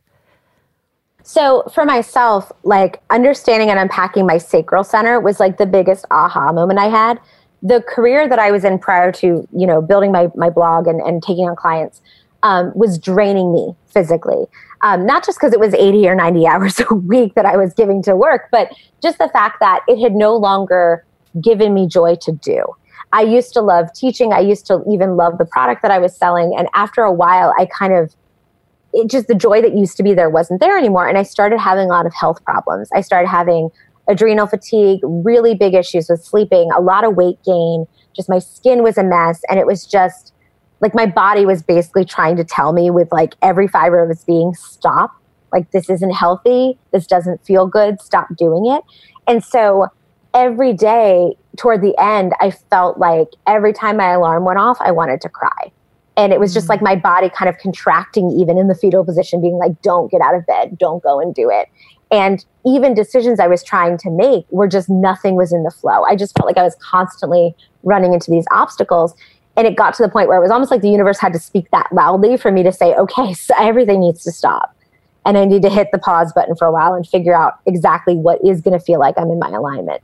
And now my work schedule is completely different. I only say yes to things that well, not only, I still have to pay taxes and, you know, clean my apartment and things like that, but I try to, in terms of career and clients I take on or podcasts I you know, collaborate with or whatever it is, or even within the part-time job that I have, I only say yes to things that give me that joy, that feel like a sacral yes. And that has kind of, now I feel like when I go to work, it recharges me as opposed to drains me. And when I get on with a client, I'm happy and buzzy and excited afterwards, as opposed to being like, I need to take a nap. I can't see anybody. I have to like pull away from everyone else. And so, yeah, so living in your design, especially if you're a generator or a manifesting generator, you should feel like you're re-energized by the things that you do. And in human design, we're given something called a not self theme. And that's basically your red flag for you're out of alignment, things are not okay. For projectors, it's bitterness because they're here to be guides. And if they feel like they're screaming into the wind and trying to guide people who are like, I'm not here to hear that, I'm not here to listen to your opinion, they're going to feel bitter. They're going to feel very unseen and unheard. And that kind of cues them into, they don't have that recognition. It's not the right audience. They need to find their people. And, you know, manifestors, again, if they start feeling angry, it's probably because they didn't inform the right people they needed to about the idea they wanted to manifest. And now the roadblocks have been thrown up in front of them. So that not self theme, again, and it's listed, when you run your body graph, there's a little panel that pops out on the right side of the screen that lists all the different properties. Your not self theme will be listed in there. And that's your big, like, that's your red flag that like something is out of alignment. Because isn't mine also to do with time? Like the timing needs to be correct for me to land my ideas. Yeah, our not self theme is frustration. When we don't feel like we've been productive, when we feel like we've been giving energy to something that just isn't moving forward, when we start feeling like Sisyphus, like pushing the boulder up the hill, like for all eternity, and we're just not getting to the top, like that ends up, that for us, like we can't deal with that. Like that feels awful. And we're meant to fall asleep every night exhausted and feeling satisfied though. Like, oh, that was great. It was such a productive day. I am bone tired, but oh my gosh, did I get a lot of stuff done? And when we start feeling exhausted and just like frustrated and just like, like that's our body telling us something is not in alignment. And trusting that sense of timing also, you're going to feel a pull when it's the right time. You're going to feel that sacral yes. And I think one of the biggest lessons for everybody, at least that human design's taught me, is that not everything is for us. And really paying attention to when we're feeling that block or feeling that like obstacle being thrown up and trying to figure out, well, is it my body or am I truly listening to the messages that my body's trying to send me? That can also be really freeing.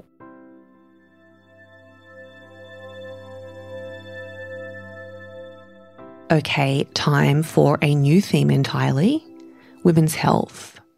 My honest conversation with naturopath and women's health activist Lara Briden was one of the more polarizing episodes I've published. I learned a lot in the moment, and like so many of us, I left the conversation feeling pretty angry about the lack of education around the pill and just how long I'd taken it, not knowing the impact it was having on my body and my cycle. I actually didn't know that I wasn't ovulating when I was taking the pill, and I felt a bit robbed by that. Like, women are cyclical and we are designed to cycle. Truthfully, I wasn't actually going to include this episode in this beautiful little throwback, but then I thought more deeply about it, and what came up for me was, if I share this particular part again, maybe it will help just one more woman feel more informed.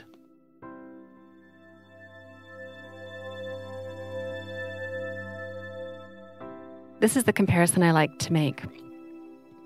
With the hormonal IUD, you can cycle, i.e. ovulate, have a menstrual cycle, but not bleed if it stops bleeding, which it can do. So with the hormonal IUD, you can cycle but not bleed. With the pill, you bleed but don't cycle. Which is it's a fake reality. That bleed but don't cycle that's the part that really, you can see on my look on my face. That's the part that really gets me. Like that is. Well, one of the things I loved in your book was, and maybe this is a good question for you, but the language is important to you in that you don't allow patients to come in and call that a period. Right. So you call it, as you were saying before, a withdrawal bleed or a pill bleed. Yeah. Because basically it's fake. Yeah. It's set up to almost trick your mind into being like, this is my period because I'm seeing blood. Exactly. Oh, it's wild. But I do it gently. I'm like, we're not going to use that word. Yeah. Because the other thing when patients will say is, oh yeah, my period stopped when I stopped the pill. That's a common thing. I would have someone sit down in my office. Yes, I want to talk about this at length, yes. Yeah. So they're like, okay, my problem, I was like, why are you here today? Okay, my problem is when I stopped the pill, my period stopped. So the first thing to say is, okay, well, those weren't periods. So the last time you had a period was before you took the pill. Wow. So when was that? They're like, 15 years ago. When I was 17. I'm like, okay, so that's the last time you had a period. So now let's think about what were your periods like back then? Okay, and here's the other thing to say at this point. The problem with shutting down the cycles of teenagers is that that's when their cycle is maturing or trying to mature. This is a big deal. And this is something that has just not been discussed very much. But this, I get this information from Professor Geraldine Pryor, who's the endocrinologist who helped me with period repair manual. She had some research that she quotes, and also just her knowledge as an endocrinologist. She states that it takes 12 years to mature the menstrual cycle.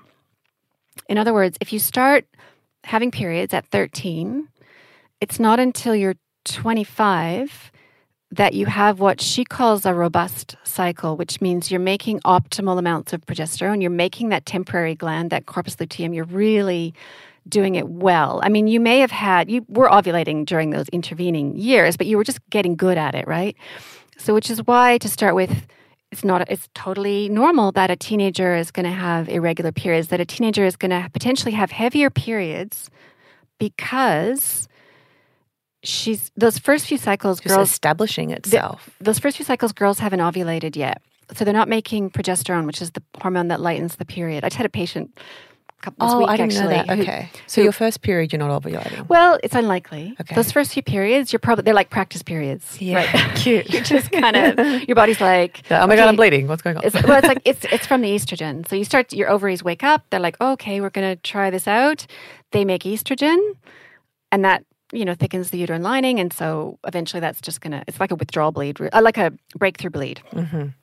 But eventually, if all is going well and you're healthy and you start making progesterone, you start ovulating and making progesterone, and then that makes your periods more regular, lighter, hopefully less painful. Just that's how you mature your menstrual cycle. Now, the problem is if you shut that down. Not even given a chance. No, because remember, contraceptive drugs completely pretty much switch off the ovaries, the communication between the brain and the ovaries.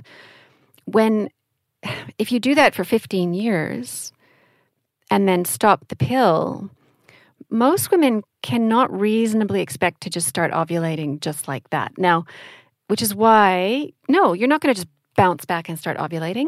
Some women do. Here's what I find with my patients. The question I always ask is, what were your periods like before you took the pill? And I'm just praying, I'm hoping that they had at least maybe even 1 year of periods or maybe 2.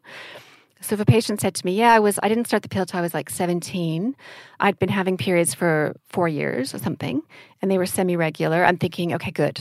I think it's going to be okay. As a baseline, we know what we might expect on return. Well, and also the ovaries got started, right? They knew what to do. We know that your ovaries could do that.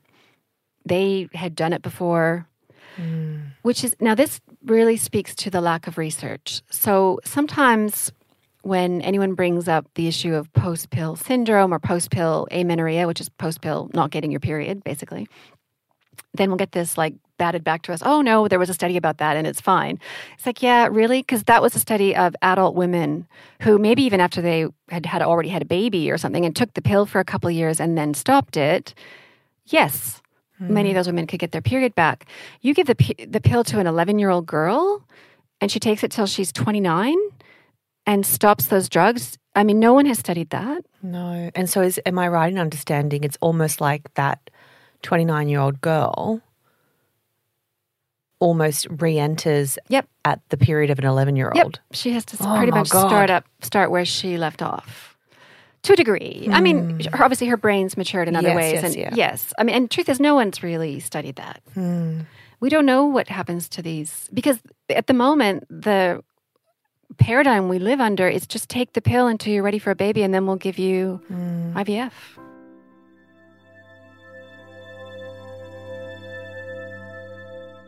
If any of what Lara said strikes a chord for you or you want to learn more, I highly recommend reading her book, The Period Repair Manual. Okay, next up is Sweet Dylan Smith, who I actually think I just walked past when I was getting my chai. Dylan is an Ayurvedic practitioner, holistic health educator, and the founder of Vital Veda. We met through mutual Vedic friends, and he's really just such a sweet person to be around. I've had a couple of pulse analysis sessions with Dylan, and he also prescribed me my Ayurvedic herbs when I was trying to conceive little Betty and also following her birth. I thought it was worth noting that one of the biggest lessons I've learned that I now teach, especially inside OFF, is how important our state of consciousness and physical, mental, and emotional health is to us experiencing what I call true self-success or conscious success. We can't make contact with our gifts and our intuition, or the most evolutionary thing to do in any given moment, if we are in a heightened state of stress or existing within a stressed body or spirit. So tending to our state is the through way to living a life that feels easeful and useful and relevant. And that's what this holistic health science gives us, and what Dylan specializes in is how to align us with nature and our true nature, bringing us back to our most optimal health. So when we sat down to have this honest conversation, I was actually recording in a really fancy studio in Sydney's CBD. And I remember Dylan rocking up on his skateboard. It was like such a cool guy. And as you'll hear, he's also such an expander. I hope you like the part I've selected for us. I feel like it's a bit edgy, but something we all need to be thinking about.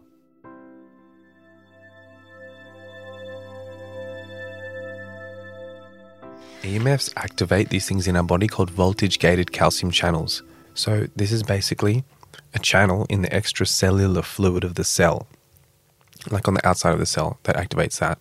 And that basically, in short, without going into the whole steps of pathology, it activates excess free radicals, which cause inflammation and a whole lot of diseases.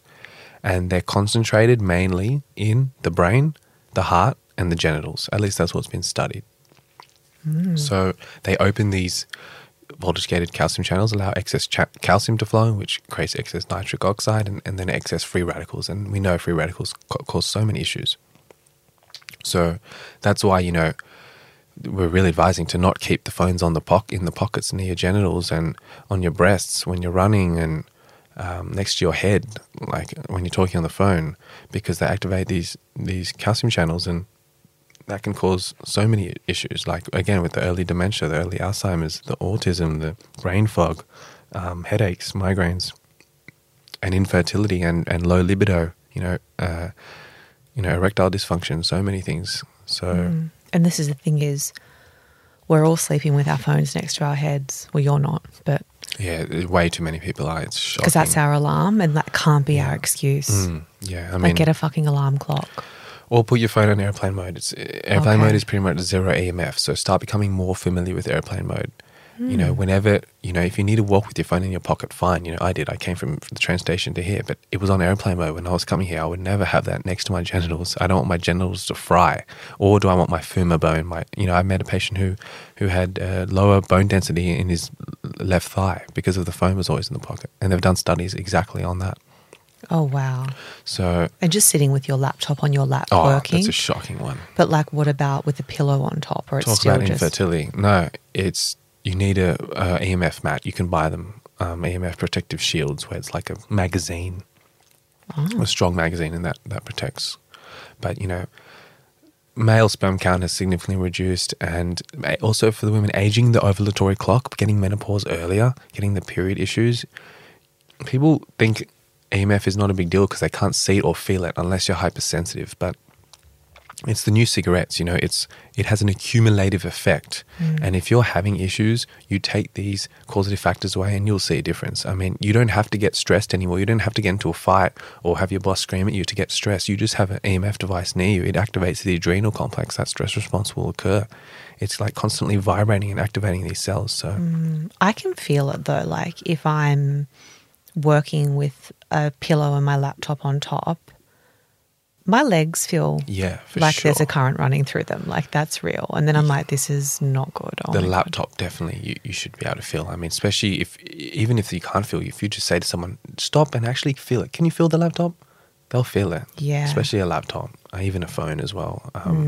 And the more you learn about it, become more aware. And then there's hypersensitive people who develop hypersensitivity, which is another related to one of the biological implications of EMF is it makes the blood-brain barrier permeable. So we've got this barrier which protects our brain from toxins, basically, and chemicals and irrelevant cells and constituents. That becomes permeable and allows things to leak in. So many things gets like a free entry into the brain, whether it's a chemical smelling of perfume or the glyphosate, the pesticides we're inevitably exposed to. And again, the voltage-gated calcium channels can much easily get activated when that is permeable. There's so many things that make the blood-brain barrier permeable. One thing is mold, toxins. That's a big one. And that's why there's some hypersensitive people who, I've met patients who can't even sleep in their boyfriend's bed because his bed sheets are washed with chemicals. And they walk past someone with perfume and they get a reaction. That's because their blood-brain barrier is so weak that these toxins just get free entry. And the EMS weaken that blood-brain barrier a lot.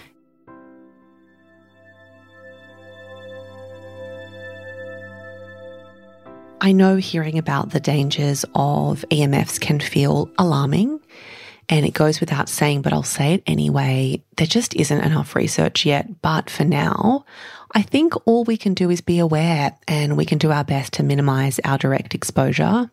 So no more laptops on our laps, phones out of pockets and bras, trying not to sleep near Wi-Fi or the Wi-Fi router, and even better, just turning it off at night if that's a possibility for you.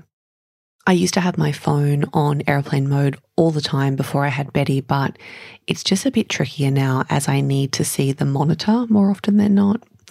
Anyway, so we are all doing our best. So now to hear from someone I just adore. I first met Penny Lacasso at a Pink Hope charity evening.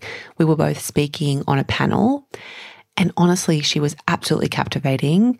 Panel conversations can often be quite dry, lots of very safe answers and talking around things, I find. I try and use my voice and my experience to move people into self-reflection and intentional action when I accept a speaking opportunity. And I quickly realized that Penny was the same.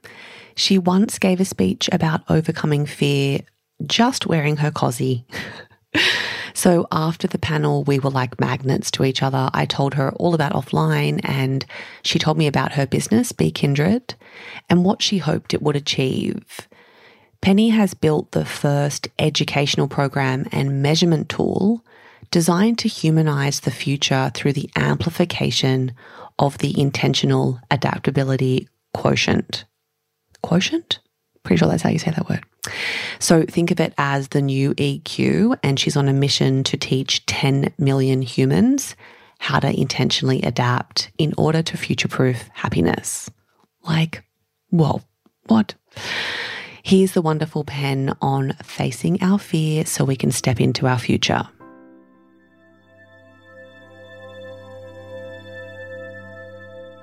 I actually think fear holds us back from realizing potential that we don't even realize that we've got. And I say this all the time because I've lived and breathed it.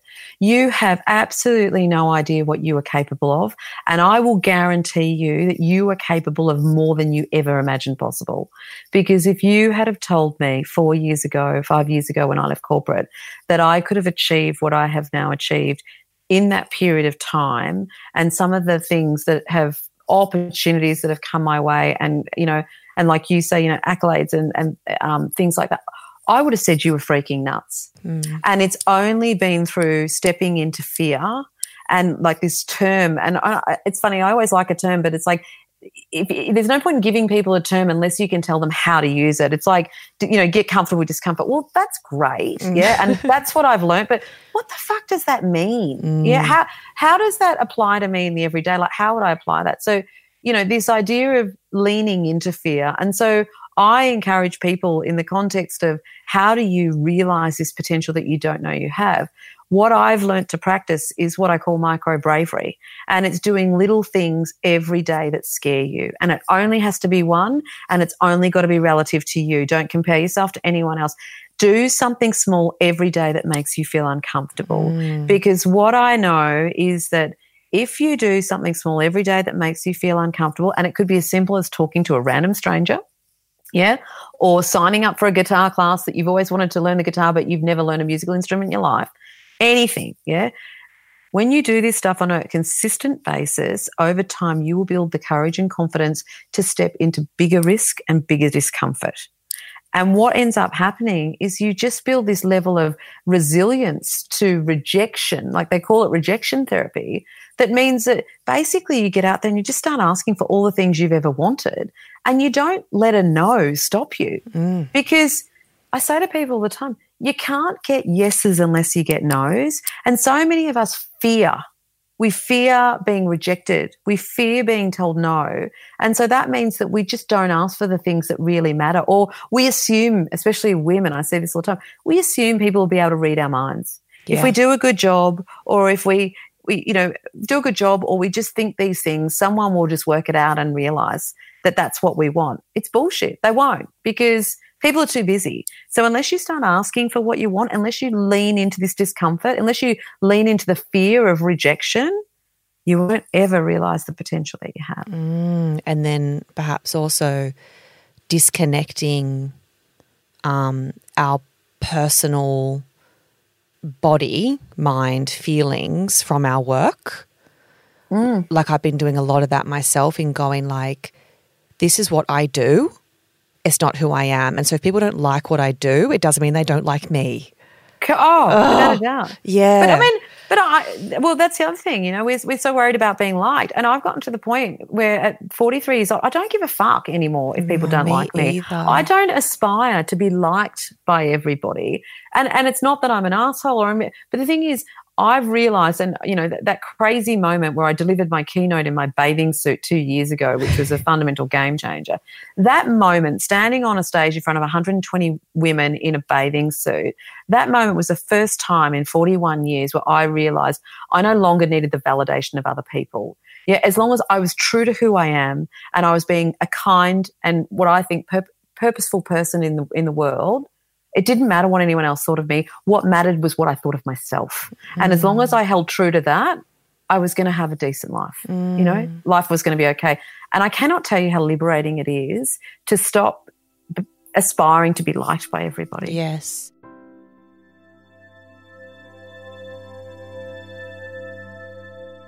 My friend Rick suggested I start following my next guest, Carson Tula. And maybe that's interesting to know, that a big part of my process is to follow potential guests for a while and observe what they share and what they believe and what they have to give. Carson felt like an almost immediate yes for me. His work as an empowerment and performance coach is centered on helping us rewrite the narratives we've created about ourselves, to move out of story and into our value and our greatness and our potential. And this is something he did for himself following an accident that left him paralyzed from the chest down in 2013. I'm popping us in after I asked him to explain his methodology a little bit more and what he means when he talks about the narratives that we've created about ourselves.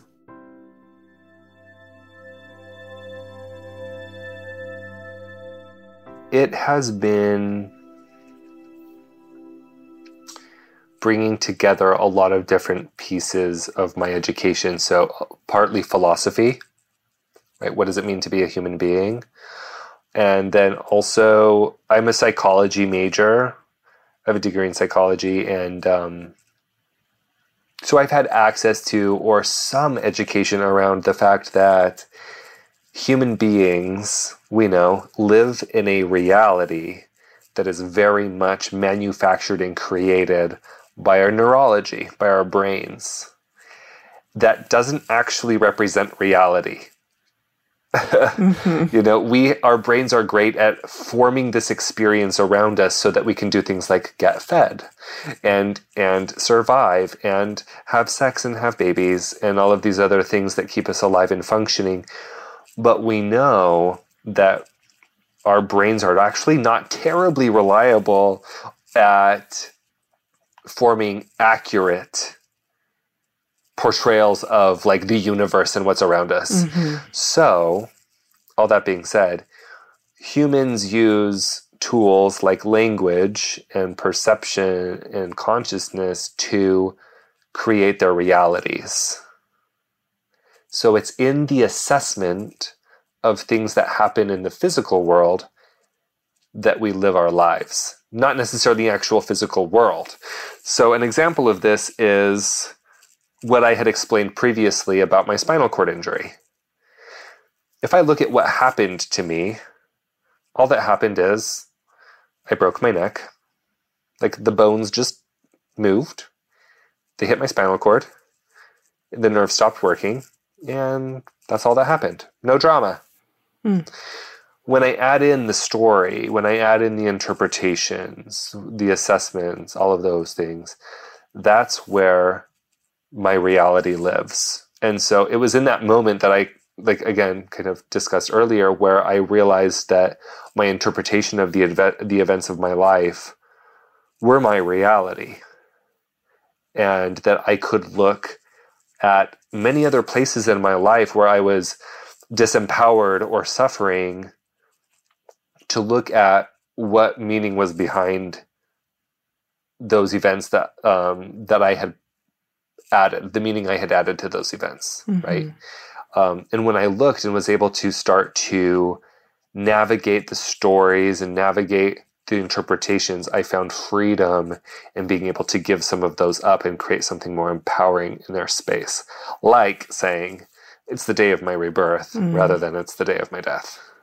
It's like what I was saying before about the Western obsession with labeling good, bad, right, wrong. And this is a bit of a Vedic sort of tenet, but like it's the duality that brings the agony. And we do that to ourselves. And so you just kind of think about it and you're like, and so maybe this is a question for you. Why do we do that? Why are we wired this way? Do you think? Like, how do you think about that? That's such a good question. You know, Brene Brown says we're a meaning-making species, right? And that's just how we have evolved or been created, whatever you believe. And I'm sure that there are like scientists and people much smarter than me who can tell you what all sorts of theories about why we are this way. And I, you know, if we look from an evolutionary perspective, I know that survival is certainly a piece of this, right? By creating meaning, we can do things like love. We can do things like connect. We can create. We can build futures. We can, I mean, it was the greatest tool for survival, right? So if nothing else, it has helped us survive for a very long time. The analysis. One of the things, like you're an advocate for many things, but one of the things you're particularly passionate about is rewriting the quote unquote disabled people are inspiring narrative. Yes. When non-disabled people participate in that dialogue, I wondered if you could explain to us what we're actually doing. Because, you know, we would think that we're doing the right thing by profiling and platforming and labeling inspiring. But what is it that we're actually doing by participating in that narrative? I think a few things happen. And like most things with disability, it's complicated. It's kind of complex because sometimes I do think disabled people, in particular, if they live powerful lives, are super badass and incredibly inspiring to me, right? But it's not because they're disabled. So what happens when an able-bodied person says, you're so inspiring, it does a couple of things. It puts disabled people up on a pedestal where they're required to be inspiring no matter what they do, even if they're not doing anything actually inspiring. Mm-hmm. And you can see this a lot. Just because I push myself down the road, someone will stop me and be like, you are so inspiring. And sometimes I want to be like, actually, I'm a dick. Today, I'm being a dick, or I've been a jerk to my boyfriend, or I'm, a million other things, the least of which is inspiring. But it's this idea, I think behind all of that is this expression that your life must suck. Your life is really hard. I would not want to experience what you're experiencing. And by being alive, you are inspiring to me because I would not want the life you live from where I'm standing, right? I think that that's behind some of that.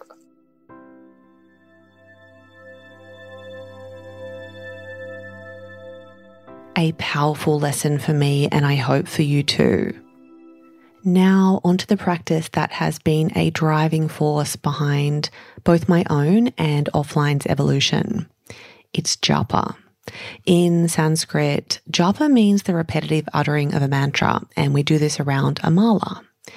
In my next guest's own words, this intentional practice is one of the most profound yogic technologies available to us. Japa has the power to completely rewrite the neural pathways in our brains. The repetition of such pure primordial sounds integrates these consciousness states into our own being. We chant specific mantras to cultivate and enhance different aspects of our life.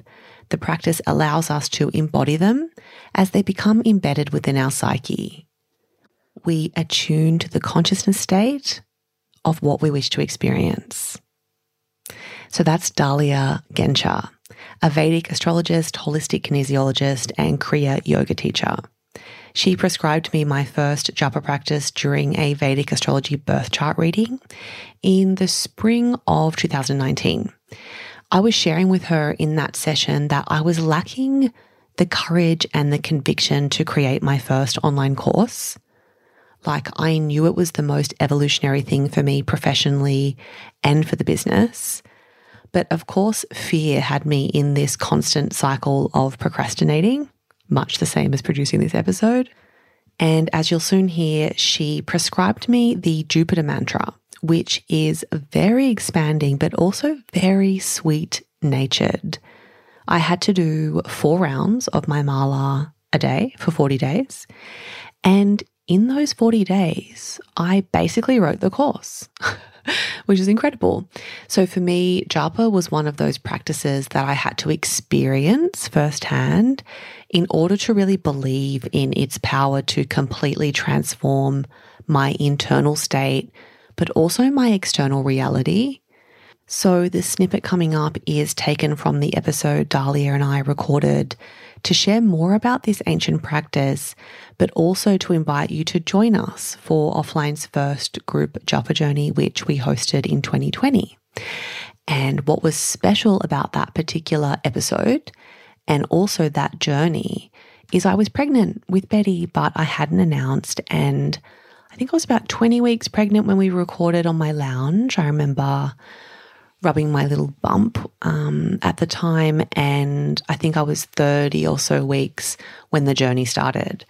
And on our first Zoom call, I stood up and I surprised everyone with my beautiful belly.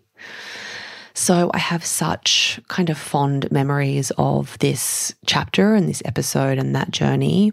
I also wore the mala that I used during that journey during Betty's birth, and it's now hanging in her room. Now, if you listen to this and you become interested in joining us for our next journey, we run them once or twice a year, you can register your email at getoffline.co/study. On that page, you'll see a little box about japa and to register your interest. Okay, here we go. I'm popping us in at the part where we were discussing actually a second mantra that Dahlia had prescribed me that I'd stopped doing a few days earlier, and she helped me understand why.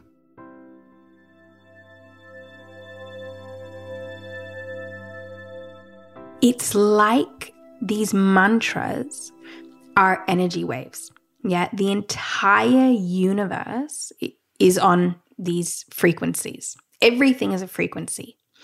So when we want something, or when we want to align ourselves with something, it's like a radio station. We attune ourselves to that frequency, which is why the mantra works.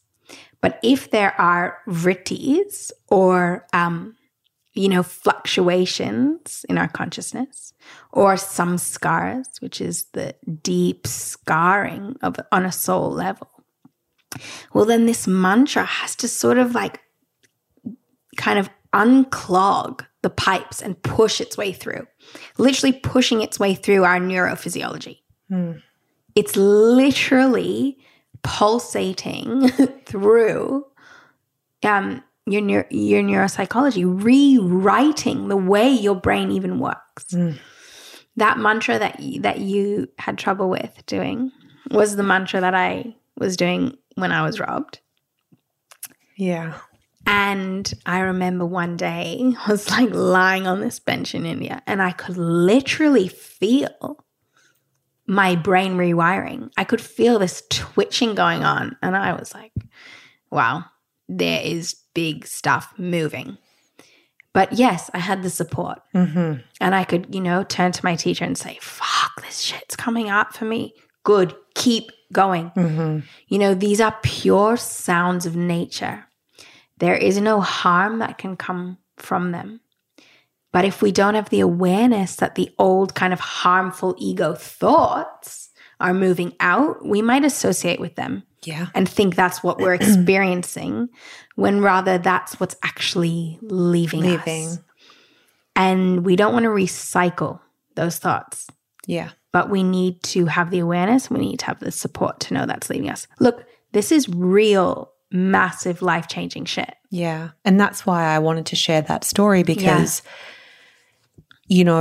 part of my own, I think everybody's quote unquote spiritual journey, when you're truly on it, you realize that it's not wholly fun all of the time. No. It's not beautiful and light and airy and joyous. It's bumpy and hard and chunky and dense a lot of the time. It's always worth it. It's always worth it. But I wanted to share that to say you really have to want to change and evolution, because you will get it from this. Yes. But I'm not telling you it's going to be easy. The Jupiter mantra, I was on cloud 9. Oh, it's fucking, because Jupiter is the planet of abundance and ease and joy. It's fucking blissful. I loved it. I totally fell in love doing Jupiter. Did you? Yes. I had like amazing stuff happen during Jupiter. Yeah. But this one, and I knew I was meeting myself at my biggest thing. And I just was like, and which is why I gave it to you. Exactly, because it's what's left for me. Yes. There's more, but it's my it's the one I got to transcend, Yeah. I couldn't remember the mantra. Yeah. And I knew that was some sort of resistance as well, where I was just blocking my own ability to memorize something. I was sitting there like for an hour, like rehearsing it. I love your dedication. Oh, seriously, you know me. I'm like perfectionist through and through.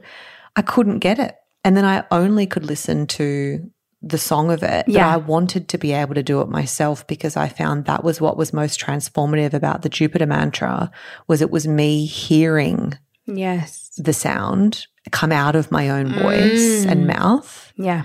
That had that resonance for me versus hearing somebody else do it. Totally. Because you need to be cultivating that vibration within yourself. And, I gave you a full-on practice because, first of all, you show up for the change. You're ready for that huge shift. But also you have a very strong practice. And you were familiar with japa and loved it. Yeah. But we meet people where they're at. And there's so many sort of stages of mantra. They will all be profoundly effective. but it will meet you kind of at your, level. Yeah. Yeah. So if someone's never sort of meditated before or taken on a japa practice before, well, then we'll give them something that meets that. Yeah. And that will have that effect. The first mantra I ever did, I remember I did one Lakshmi, who's the goddess of abundance. I was doing that at nighttime, literally one a day for 30 days. And I was like, oh my God, this is so hard. And it had this outstanding permanent shift in my life. My kind of lack consciousness, oh my God, there's not enough, shifted completely. Once a day, chanting this very simple mantra. Now, once a day, I'm like, oh, doesn't even touch the sides. Yeah. It's almost like when you're meditating and then you take drugs and you don't really feel them be as amazing anymore. So you need to kind of crank up the dose, or you become not immune to it.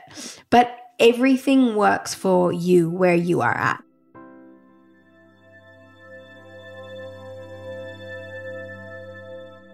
So again, don't forget to register your email if you want to journey with us. It's such a beautiful 40-day experience.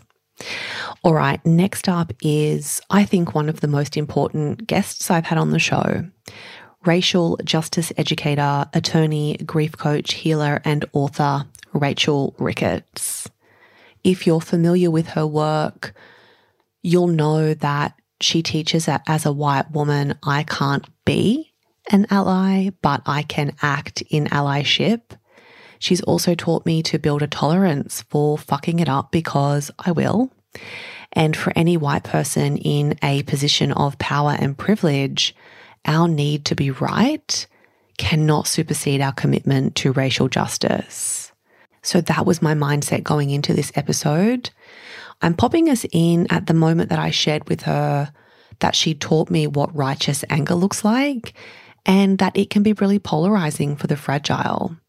She said before that one of the things she's been challenged with is the need to prove her humanity to people. I asked her how she claims boundaries for herself.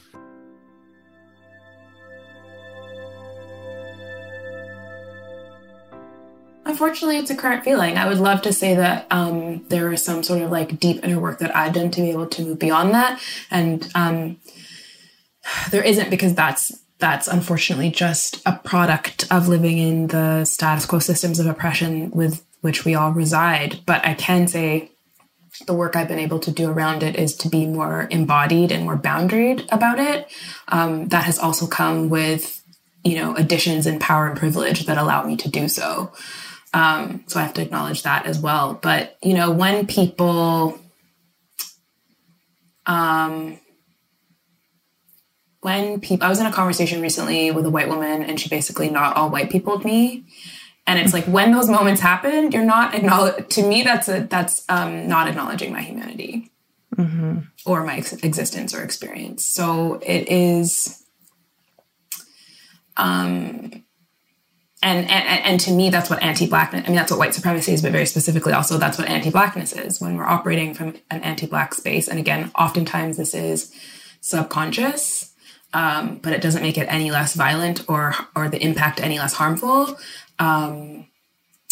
When things occur that are anti-Black, that is a product of not seeing Black people as humans, which we have all been conditioned to do in the systems of oppression that we live in. So especially as a queer, Black, multiracial woman, I am invalidated frequently because I'm a Black woman and I speak out against these systems. And so I'm constantly made to feel wrong, and I'm constantly demonized. I'm constantly labeled angry. I am constantly seen as a Black woman before Rachel. I talk about this in the book. Like, one of the many privileges that white women possess is they walk into, I'll say this and caveat it, but for the white women who have sufficient power and privilege, which is many, to walk into a room and be who they are. Like be Sandra or Ellen or whoever the fuck they are, before being like, oh, there's a white woman who walked in the room. And my caveat is, of course, many white women exist at various intersections of identity. So if you're disabled or trans or poor, et cetera, there's other stuff going on there as well. But as a Black woman, we're just talking about race. As a Black woman, my Blackness and my gender identity precede me. Very rarely do I get to walk into a space and just be Rachel first. Like, oh, who's this person? All of the stereotypes that folks have about Blackness and about womanhood and about Black womanhood enter into the room before I do. Enter into your thought process about me before knowing me. And that is invalidating my humanness. And that is the status quo. So you exist as the labels, in a way. Yeah. I exist as the stereotypes that folks have about me. And what's really challenging is that so many folks have these stereotypes and they aren't aware that they have them. So you're fighting with, and this is so true in the Canadian context and what I understand of the Australian context as well. Because again, we compare ourselves to America and we're like, we're not like that. We don't do that outward awful things. We don't have white people storming the Capitol in the name of white supremacy. And I would say that doesn't make your actions or your community any less racist. No. At all, because it's this subconscious, constant invalidation and labeling and othering and ostracizing that constantly happens that you're not even aware of. That's the premise of my book. If you're not even aware of the harm that you're causing, how will you ever rectify it? If you have no capacity to withstand your own emotions and your own trauma and have an understanding of what's going on inside you, you're never going to be able to fulsomely embody the work that is required to overturn it individually, and then certainly not collectively. Because if you have a whole collective of people who are out there trying to create change, but they're not embodying the work and seeing the ways in which they're perpetuating that harm, they're just going to continue to perpetuate harm, even when you very intentionally and explicitly set out to do otherwise. When the Black Lives Matter movement really kicked off in May or June last year, it was really interesting to see the influencer set on Instagram in Australia really rally against what was going on in the States. And it was very polarizing because if you live in this country, you understand how much work we've got to do and how disgusting it is that we live on land that was never ceded. We are the only country in the world that doesn't have a treaty with its First Nations people. We still have a government that celebrates the day, every year, January 26th, that celebrates the day this country was invaded and calls it Australia Day. Right. So it was actually really, kind of confronting to see that when it's happening in the States, all of a sudden we find a voice. But when it comes to actually our own people, and that's, changed a tiny bit, but not enough. I wondered what advice you have for other Black, Indigenous people of colour when it comes to the internalisation of the gaslighting and bypassing. How do you, actively stop yourself from letting that emotional violence in, or can you not? Yeah. That was another main premise for the book is not right. It's to support the healing and the work for everyone. And so for me, the healing work that Black, Indigenous, and people of color have to do, specifically Black and Indigenous folks who face not only racism and white supremacy, but anti-Blackness and anti-indigeneity from all races, including our own, is unearthing our internalized oppression, the ways in which we have internalized these systems of domination and oppression, causing ourselves harm and also each other, right? So white supremacy exists in rooms without white people in the same way that patriarchy exists in room without men or masculine folks, because we internalize it and we perpetuate it. So we see this in terms of like colorism, like one of my privileges is I'm a light-skinned Black woman. And with fighting across non-white racial groups instead of focusing on the real problem, which is like who created these systems, which I talk about in the book, who created these systems, who's benefiting, who has the most power and privilege here, really. So that work is deep and deeply painful. This is deeply challenging work for everyone, irrespective of who you are, which is, I have a bit of compassion for that, so I understand why people maybe don't want to do it. because like facing yourself is the hardest shit you'll ever do in your entire life. It's also the most rewarding. But the work for Black, Indigenous, and people of color is that it's acknowledging the systems that currently exist that are causing us harm, which again is deeply painful, because when we feel like it's us personally, right, which is how gaslighting works, like we're just constantly made to feel by our dominators and oppressors that it's our own personal problem. But when you feel that way, you feel like you at least have some control over changing it. Because you're like, oh, okay, I just need to do better. I need to pull myself up by the bootstraps, or I need to XYZ, earn more money, get a better education, live the capitalist dream, and then I'll be free from these shackles. And that's just not true. Like, it doesn't matter who you are subject to these systems. I mean, we know, for example, in the United States and in the UK, the statistics show that Black women's maternal death rate is on average, I think in the United States, 3 times higher than white women, irrespective of education level or class. And Serena Williams wrote a whole article on this. Serena fucking Williams almost died in childbirth. It doesn't matter. You can't earn your way out of it. You can't achieve your way out of these systems of oppression. Of course, that allows you some additional power and privilege that can buffer you from it. But you're still a Black person, right? You're still not fully human, because not enough people are doing their work to address this harm and to mitigate it and dismantle it. So our work is really allowing ourselves the time and space to acknowledge the systems as they currently exist and have an understanding that these are systems that are causing us harm. That's not individual shortcomings. And then doing our work to unearth what have we ingested as like fact for ourselves that is really just systems of oppression, stories and perspectives thrust upon us by those who have the most power and privilege to ensure that they retain and maintain power and privilege to the detriment and exclusion of all Black, Indigenous, and people of color. And our healing work is really about our own liberation. So one of the top things that I say for Black, Indigenous, and people of color to do as we move through this work, and this is like a moving target, it is for me, for sure, and I've been doing this work for years, is to learn how to prioritize our comfort above white comfort. And that goes against everything we've ever been taught. It's incredibly uncomfortable. Our parents, most of us, our parents will be like, don't do that. You'll be murdered. You know, like that, it's like that visceral in their bodies. Like, you just do whatever you're told. You have to just be the best that you can possibly be because this world is out to get you.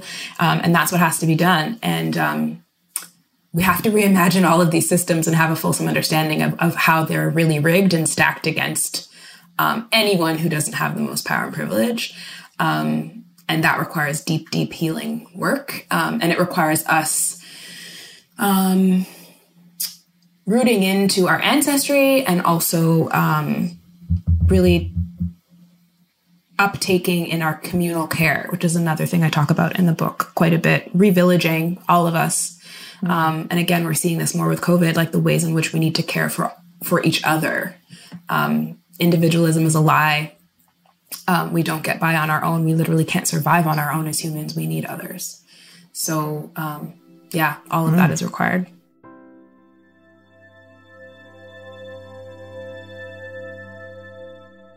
So if you sit in the seat of the privileged, I encourage you to buy Rachel's book and let's keep doing our work.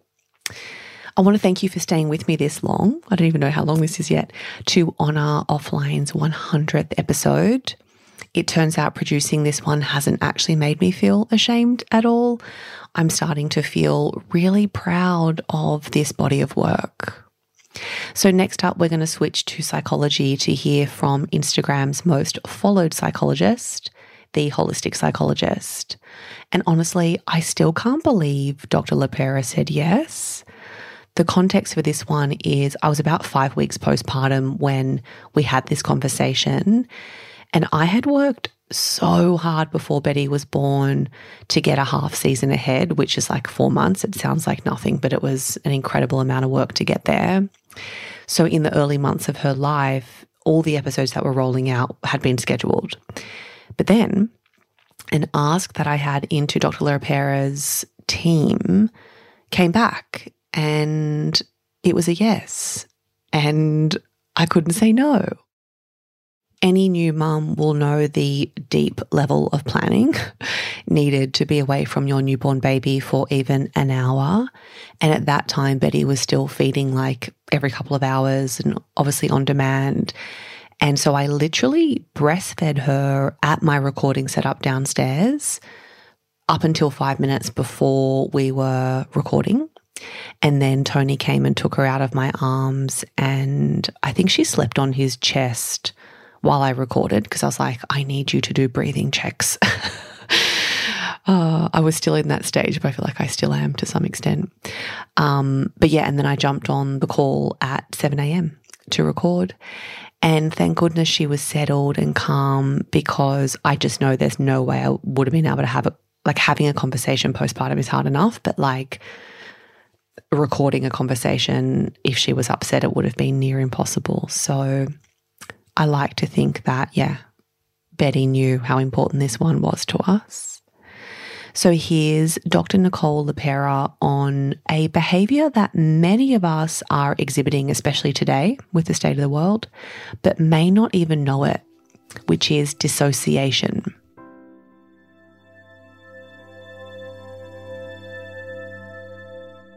I appreciate you specifically asking around this topic, Allison, because I think for some time, you know, whether or not we even heard of this concept of dissociation, or if we had, I don't think it's a concept that is as understood as it ought to be, because what I've come to find that it's quite universal. So historically in my clinical training, if I'm honest, when I heard that word dissociation, as I learned about it, namely in the context of some of you might have heard of something called dissociative identity disorder. It was once known as multiple personalities. And essentially, it's this idea of having different selves. So presenting in the world as a 6-year-old child in one instance, and a teenager in another, and an adult in another instance. And that's a very simplification, of course, of the diagnoses. So when I learned about it in that context, had I ever heard the word dissociation, I never, Allison, in a million years would have applied it to me. It seemed like something categorically different than anything that I could resonate with, or that any process that I had seen myself. So for a very long time, that word itself was scary. I would cringe. It was not anything that I wanted to say or acknowledge, was something that I was doing per se. And what I've come to realize is that disassociation is actually a function or a byproduct of the functioning of our nervous system. It actually can develop from an extreme state of nervous system dysregulation or of overwhelm that happens. So back in time, when I was a very young dependent infant, and I was born into a family that had a lot of big feelings. There were health crises that were happening. There was a lot of stress in the home and a lot of big feelings. And in absence of having an emotionally attuned and supportive mother, because my mother was just as overwhelmed as I was dealing with the latest fire in the household.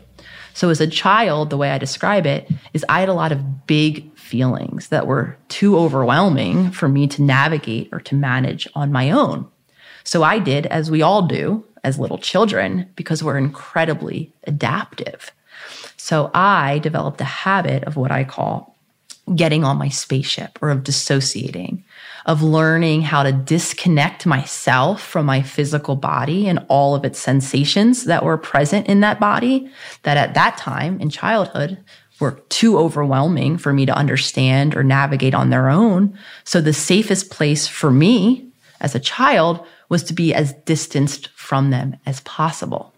So then any time, right, that overwhelm would set in, the next fire that would happen in my household, even if it had nothing to do with me, the increase in stress that would likely feel overwhelming to my system with limited support would result in me utilizing that checking out. I would get on my spaceship again and again and again and again.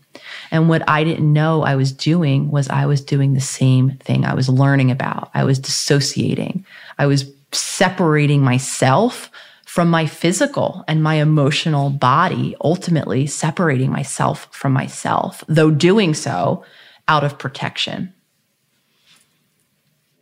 God, that's big for me. It was like when I really started reading into it, I had the exact same sort of epiphany that, wow, this is how I'm actually living my life. And so another topic that was actually, this is probably one of the most popular topics that came up, was reparenting, which is probably not surprising to you.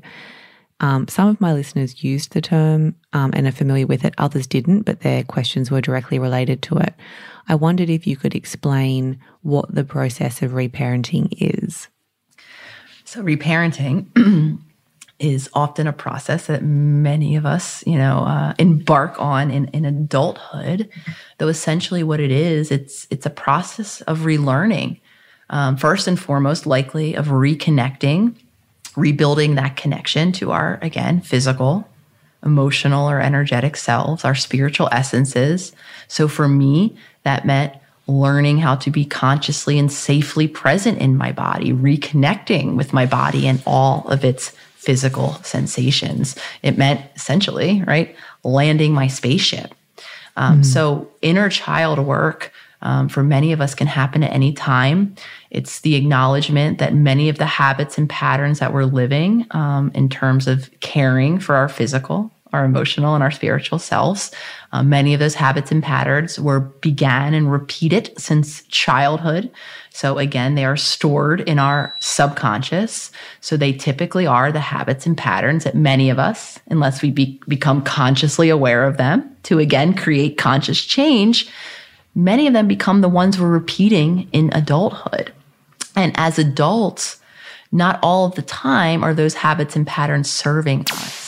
Right? The way that we care for our physical body, if we were even modeled how to tune into our physical body and its ever-changing needs, might not fit our needs as they've now shifted and changed as we've entered adulthood. Emotionally, right? We might have to learn how to reconnect with our emotional selves, how to navigate our emotional worlds. Some of us become aware in adulthood that we are so disconnected from that essence that we were talking about earlier, that our goal and our reparenting process is rebuilding or recultivating that connection to our spiritual self or our essence. So reparenting can be a very individualized process. It really means becoming aware of the habits and patterns we are living in areas of physical, emotional, and spiritual self-care. And of course, creating new habits and patterns that might better serve us.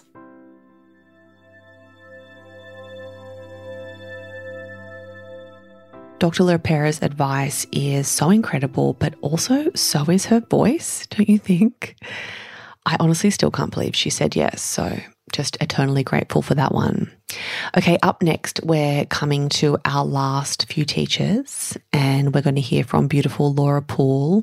So Laura is a Vedic meditation teacher currently based in, I think, close to Noosa now. She used to be based in Victoria. And I said it to her in this episode, but I really wanted to be ready to have an honest conversation with her. I first heard her share wisdom one night at Bondi Meditation Center as she's good mates with Matt. And honestly, she took my breath away. And that was early in 2019. And then, we recorded, I think, January 2022. And that was the point where I felt ready to host her. And I guess what I mean by that is I felt like my inquiry had matured to a point that I believed I could extract really relevant knowledge from her. And this is the thing, is every teacher we encounter is kind of at the mercy of our state and our inquiry. And I take that really seriously when selecting guests and preparing for guests. So here's my favorite part of our, I think it was nearly 2 hours that we spoke for. And I aired actually most of it. But I love this part. And can we get some hands raised for who is ready to degrow with us?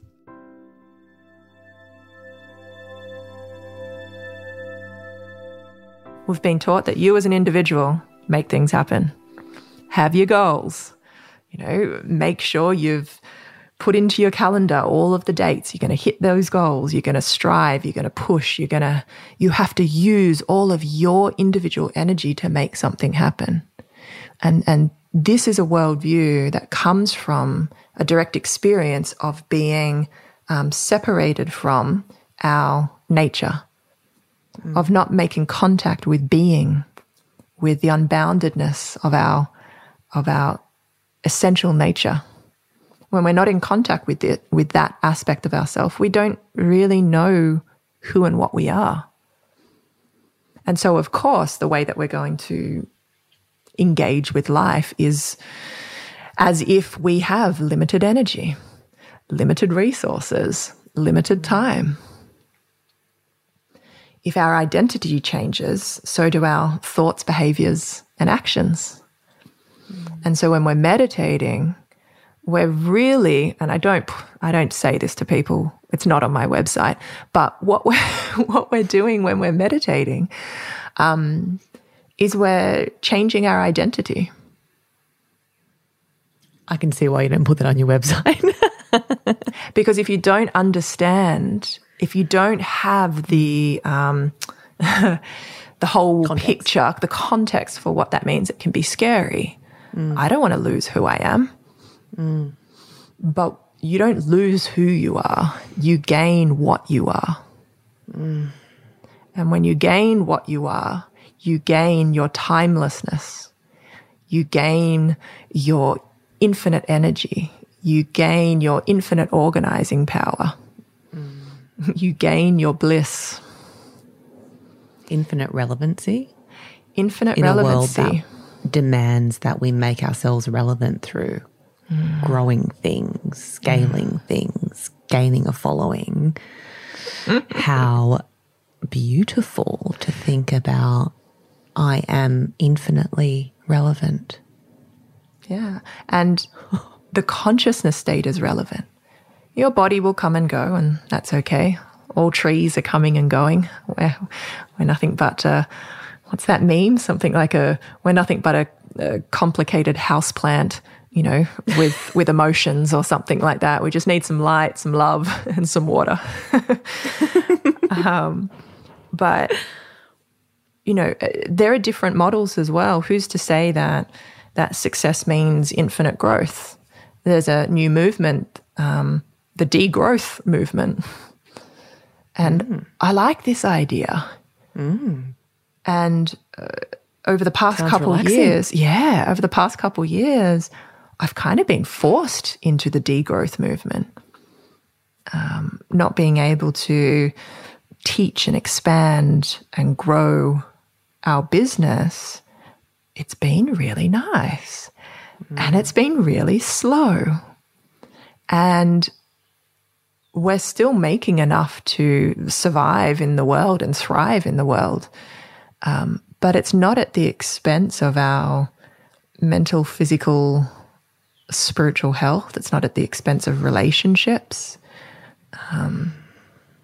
And so this is huge. I'm kind of into the whole degrowth movement, to be quite honest.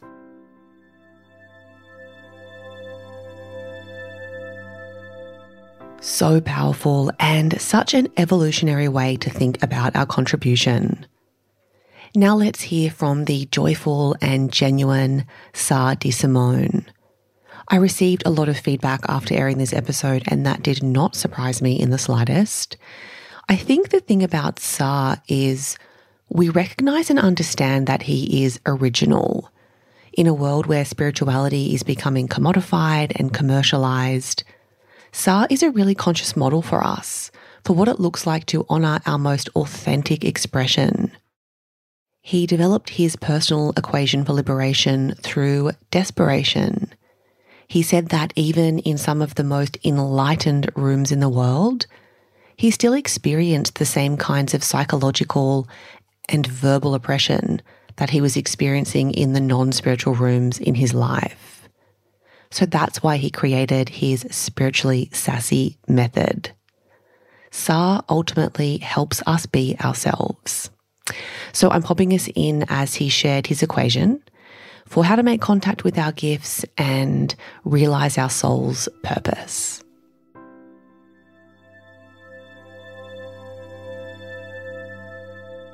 I often ask people, write down 5 things you're curious about, and some people freeze.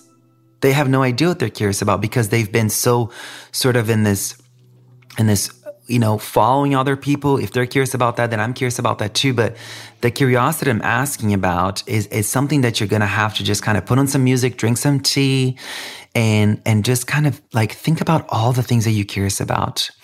And you may actually start to be curious about your wounds, about your pain, about your suffering, about your misery, about your despair. And that was what it was for me. I ended up being curious about addiction, about mental illness, about spiritual liberation, all things that we all innately are born curious. We're all born curious about spiritual liberation. We're all born curious about genuine happiness, but the way of getting to it, that's when you and I come in, to sort of reorient people in a direction. But to activate your gift, it's the first thing is the things you're curious about. And when you're researching the things you're curious about, do you experience the flow state? When you're researching about mental health, mental illness, depression, anxiety, spiritual liberation, Buddhism, psychology, evolutionary, whatever may be, whatever I'm telling you the things I'm curious about. As you're researching these things, is there a state of flow where you actually lose track of time? Where where you become the action, where the observer and the thing that's being observed kind of merge. We call that yoga, right? That's the true meaning of yoga, union, this samadhi consciousness, right? And so when you tap into those things, then you know that is your unique path to freedom. Right? Because you already have that blueprint. Now your inner world is saying, honey, if you're tapping to the state of flow, which is, scientifically proven to be like the best feel-good cocktail that we can cook up for ourselves without drugs or alcohol, is when we enter the flow state. Mm-hmm. So if the things you're curious about when you're researching them, are they the catalyst to a state of flow, right? Where you're not hungry, you're not tired, time stops, you really become one with your action. And then the next stage are the things that you're curious about, they're bringing to the flow. Do they leave you with a sense of contentment? Do they leave you with a psychological residue that is relaxed and content and kind of like an openness and sort of this big wide view where you're just kind of you're at ease? Right? Because oftentimes the things that we do leave a psychological residue that isn't spacious and relaxed and content. They kind of leave us with thirst and emotional hunger and desperation and more needs and more wants and more accumulation, more. So and then you go to the next stage does the things you're curious about, do they activate the flow? Do they leave you with a psychological residue? And I know the word residue has like a negative connotation, but stick with me here. Residue in a positive way. Does it leave you feeling content and joyful? And then does it help other people? And that's kind of like my equation that I speak about it in the book. Does it help other people? Are the things that you awaken and activate joy, that they help you activate your joy? Do they help other people? And when they do, you found the equation of sustainably happy life. You found what you're here to do. You found what some will call your dharmic path, your soul's purpose. That's my equation.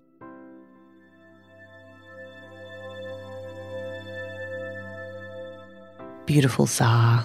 Okay, are we ready for a bit of a healing? Because that's what I feel like my episode with Shaman Durek was. Or maybe it was more of a sermon. But what I remember most clearly is I barely spoke. And that's actually been a really big evolutionary leap for me as a host, is understanding my role in the conversation. Because sometimes it's my role to provide a lot of inquiry and really extract the value from the teachers. Sometimes it's my role to relate. And sometimes it's my role just to shut the fuck up and let the teachers teach, which I feel like is what happened with Shaman Durek. His episode is another one that I received an incredible amount of feedback on. But the interesting thing about the feedback is it was a lot of the time just one word, wow, or the exploding brain emoji. So I think it's safe to say that he left us a bit speechless. Here's my favorite part. It's the part where he challenged this entire career concept that we've created. I hope you enjoy hearing him again.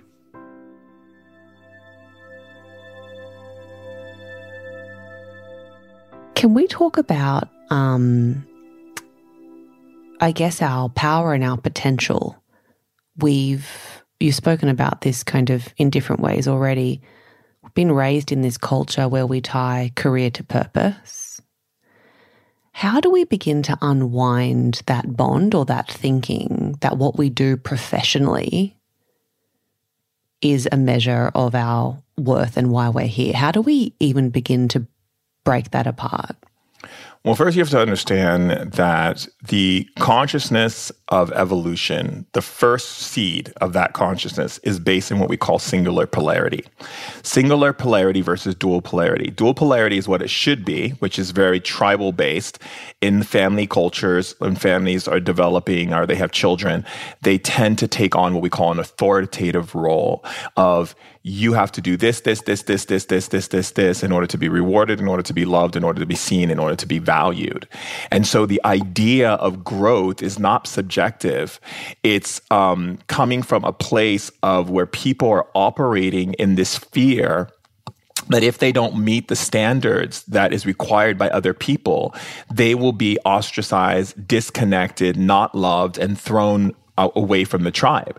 So the fear inside of your being and all the microorganisms inside of your body are aware of this frequency, of this energy, because of singularity polarity. Because the dual aspect means that you are able to tell your parents or your authority figures that there is no authority. The only measure of development is giving me the information so I can stay safe, but not invoking fear into me, not telling me what I'm capable of doing, what I can achieve, what is possible for me.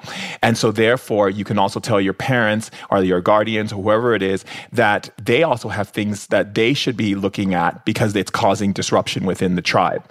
Because we didn't have that, we grow up looking at success from a place of what we achieve, what we have, what we can buy, how much we are able to create from the idea of material. So the validation from other people we look for. That's why social media has such a strong, grasp on humanity, because human beings want to feel acknowledged. They want to be seen because seen is loved, and love means you're part of the tribe.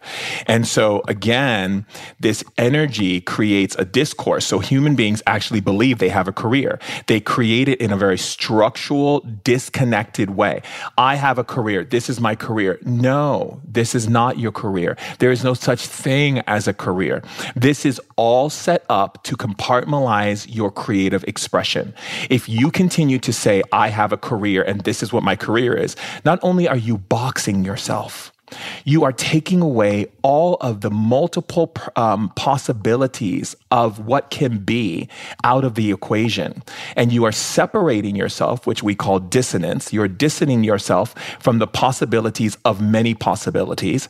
And you're singly putting yourself in a box. And only that which is in the nucleus of that box can attract what you need in life. That's a problem.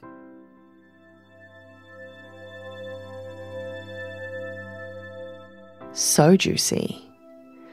There is so many more glorious teachers I could include in this 100th episode, not to mention the incredible creators and artists and designers and founders and influencers and even my friends that I've had on the show. But I'm going to leave us on one final teacher, and that is the powerful and potent Tori Washington. And I wanted to end with Tori because she's actually the teacher I'm currently learning the most from and doing the most work with. I signed up to her House of We membership on the back of our honest conversation because her wisdom literally, it moved me to tears. And she shifted something in my state, and there's truly been no going back from that. So if you're ready to transcend what Tori describes as an inability to receive real and big money, I cannot recommend her membership enough. There's no affiliation. I don't even know if she knows I'm in the membership, but her teachings exist to help us get really excited about taking responsibility for our wealth and increasing our proximity to money, and to get really clear on our wealth identity. And for me, it's been extremely confronting, but really rewarding work. So I decided to share the part of our conversation where I actually allowed myself to fully receive what she was giving in the moment. And I actually don't do this a lot when I'm recording. I think I used to do it a little bit in the beginning, but truthfully, I feel like an immense responsibility to hold space, and especially for the teachers, to give them a really clear and unobstructed place, I guess, to land their transmission and their wisdom. So I asked Tori how she readies and steadies herself to get up every single day and serve in the way that she does. And as you'll soon hear, it struck a chord in me because it made me think about you.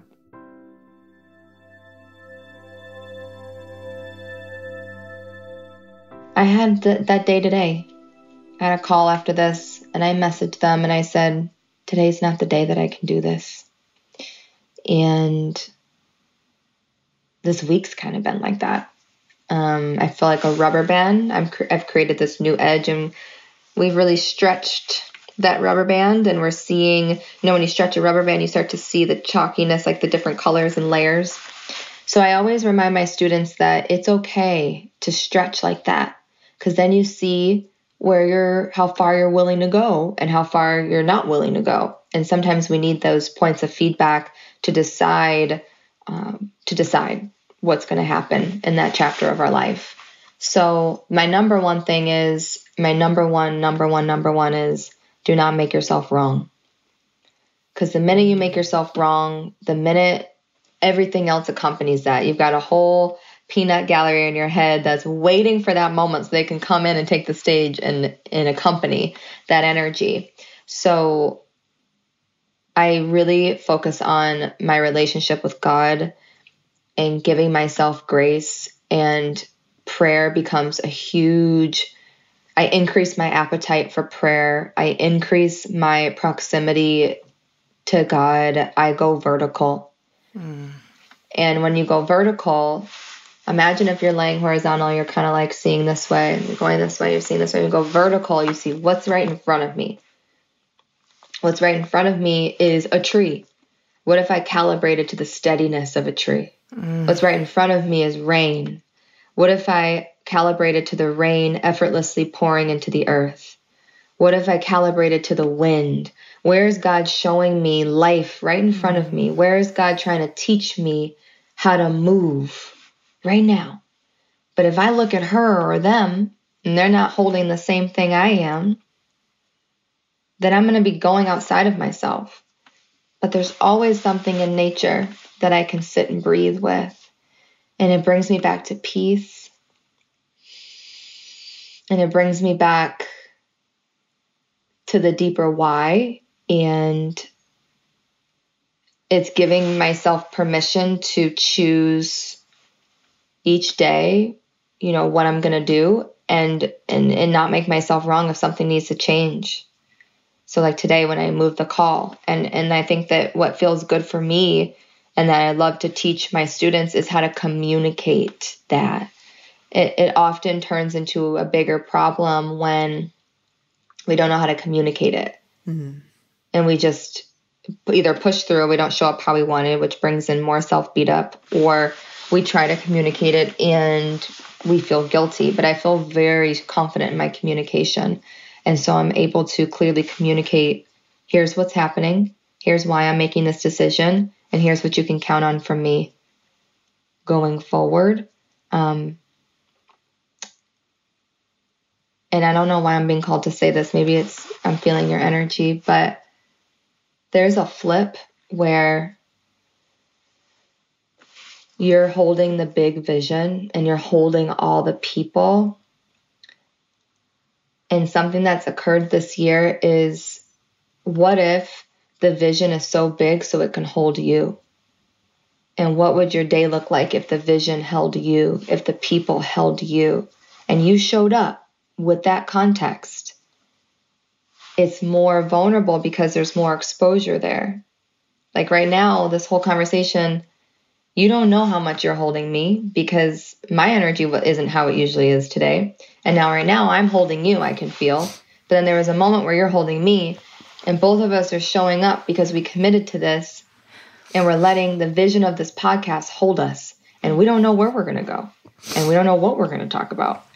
But our guts are relaxing, and we're letting this podcast hold us.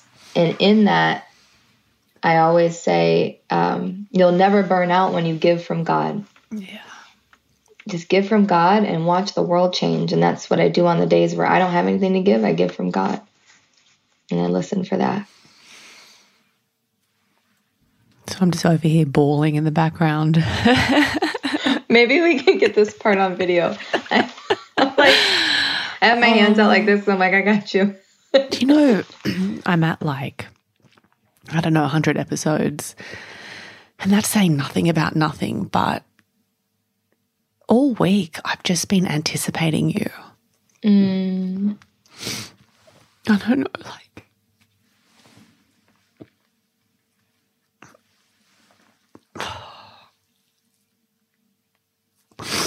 I think just knowing just how powerful you are.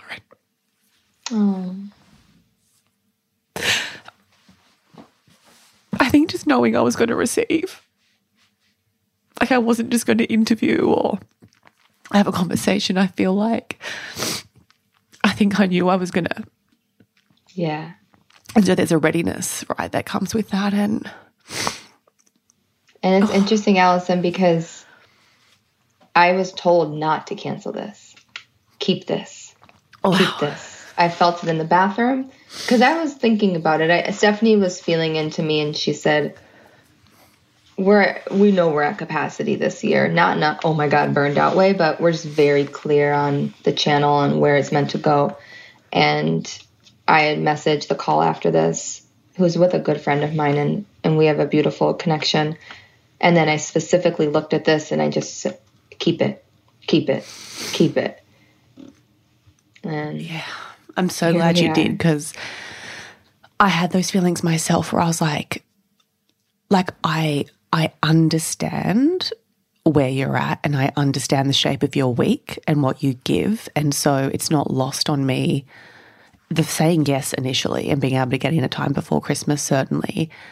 But just this hope and prayer of my own that, yeah, don't cancel, you know. And when I saw your face pop up, I was like, yes, because, you know, sometimes I don't know, you know. It's very rare that it happens now. But and I even said to my husband last night, because he's like, you're a bit off. I said, I'm a bit anxious about tomorrow. I'm like just anticipating something bigger than, you know, what I usually get. So yeah. That's beautiful. Yeah.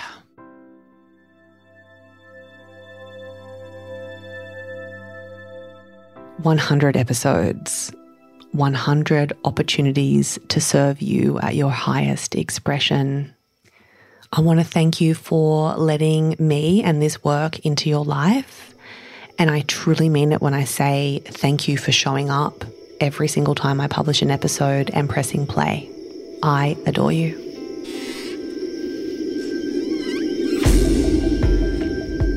Thank you for joining us for this episode of Offline. Visit getoffline.co to find out more about my personal and professional development opportunities. And if you know someone who would benefit from listening to Offline, please share it with them.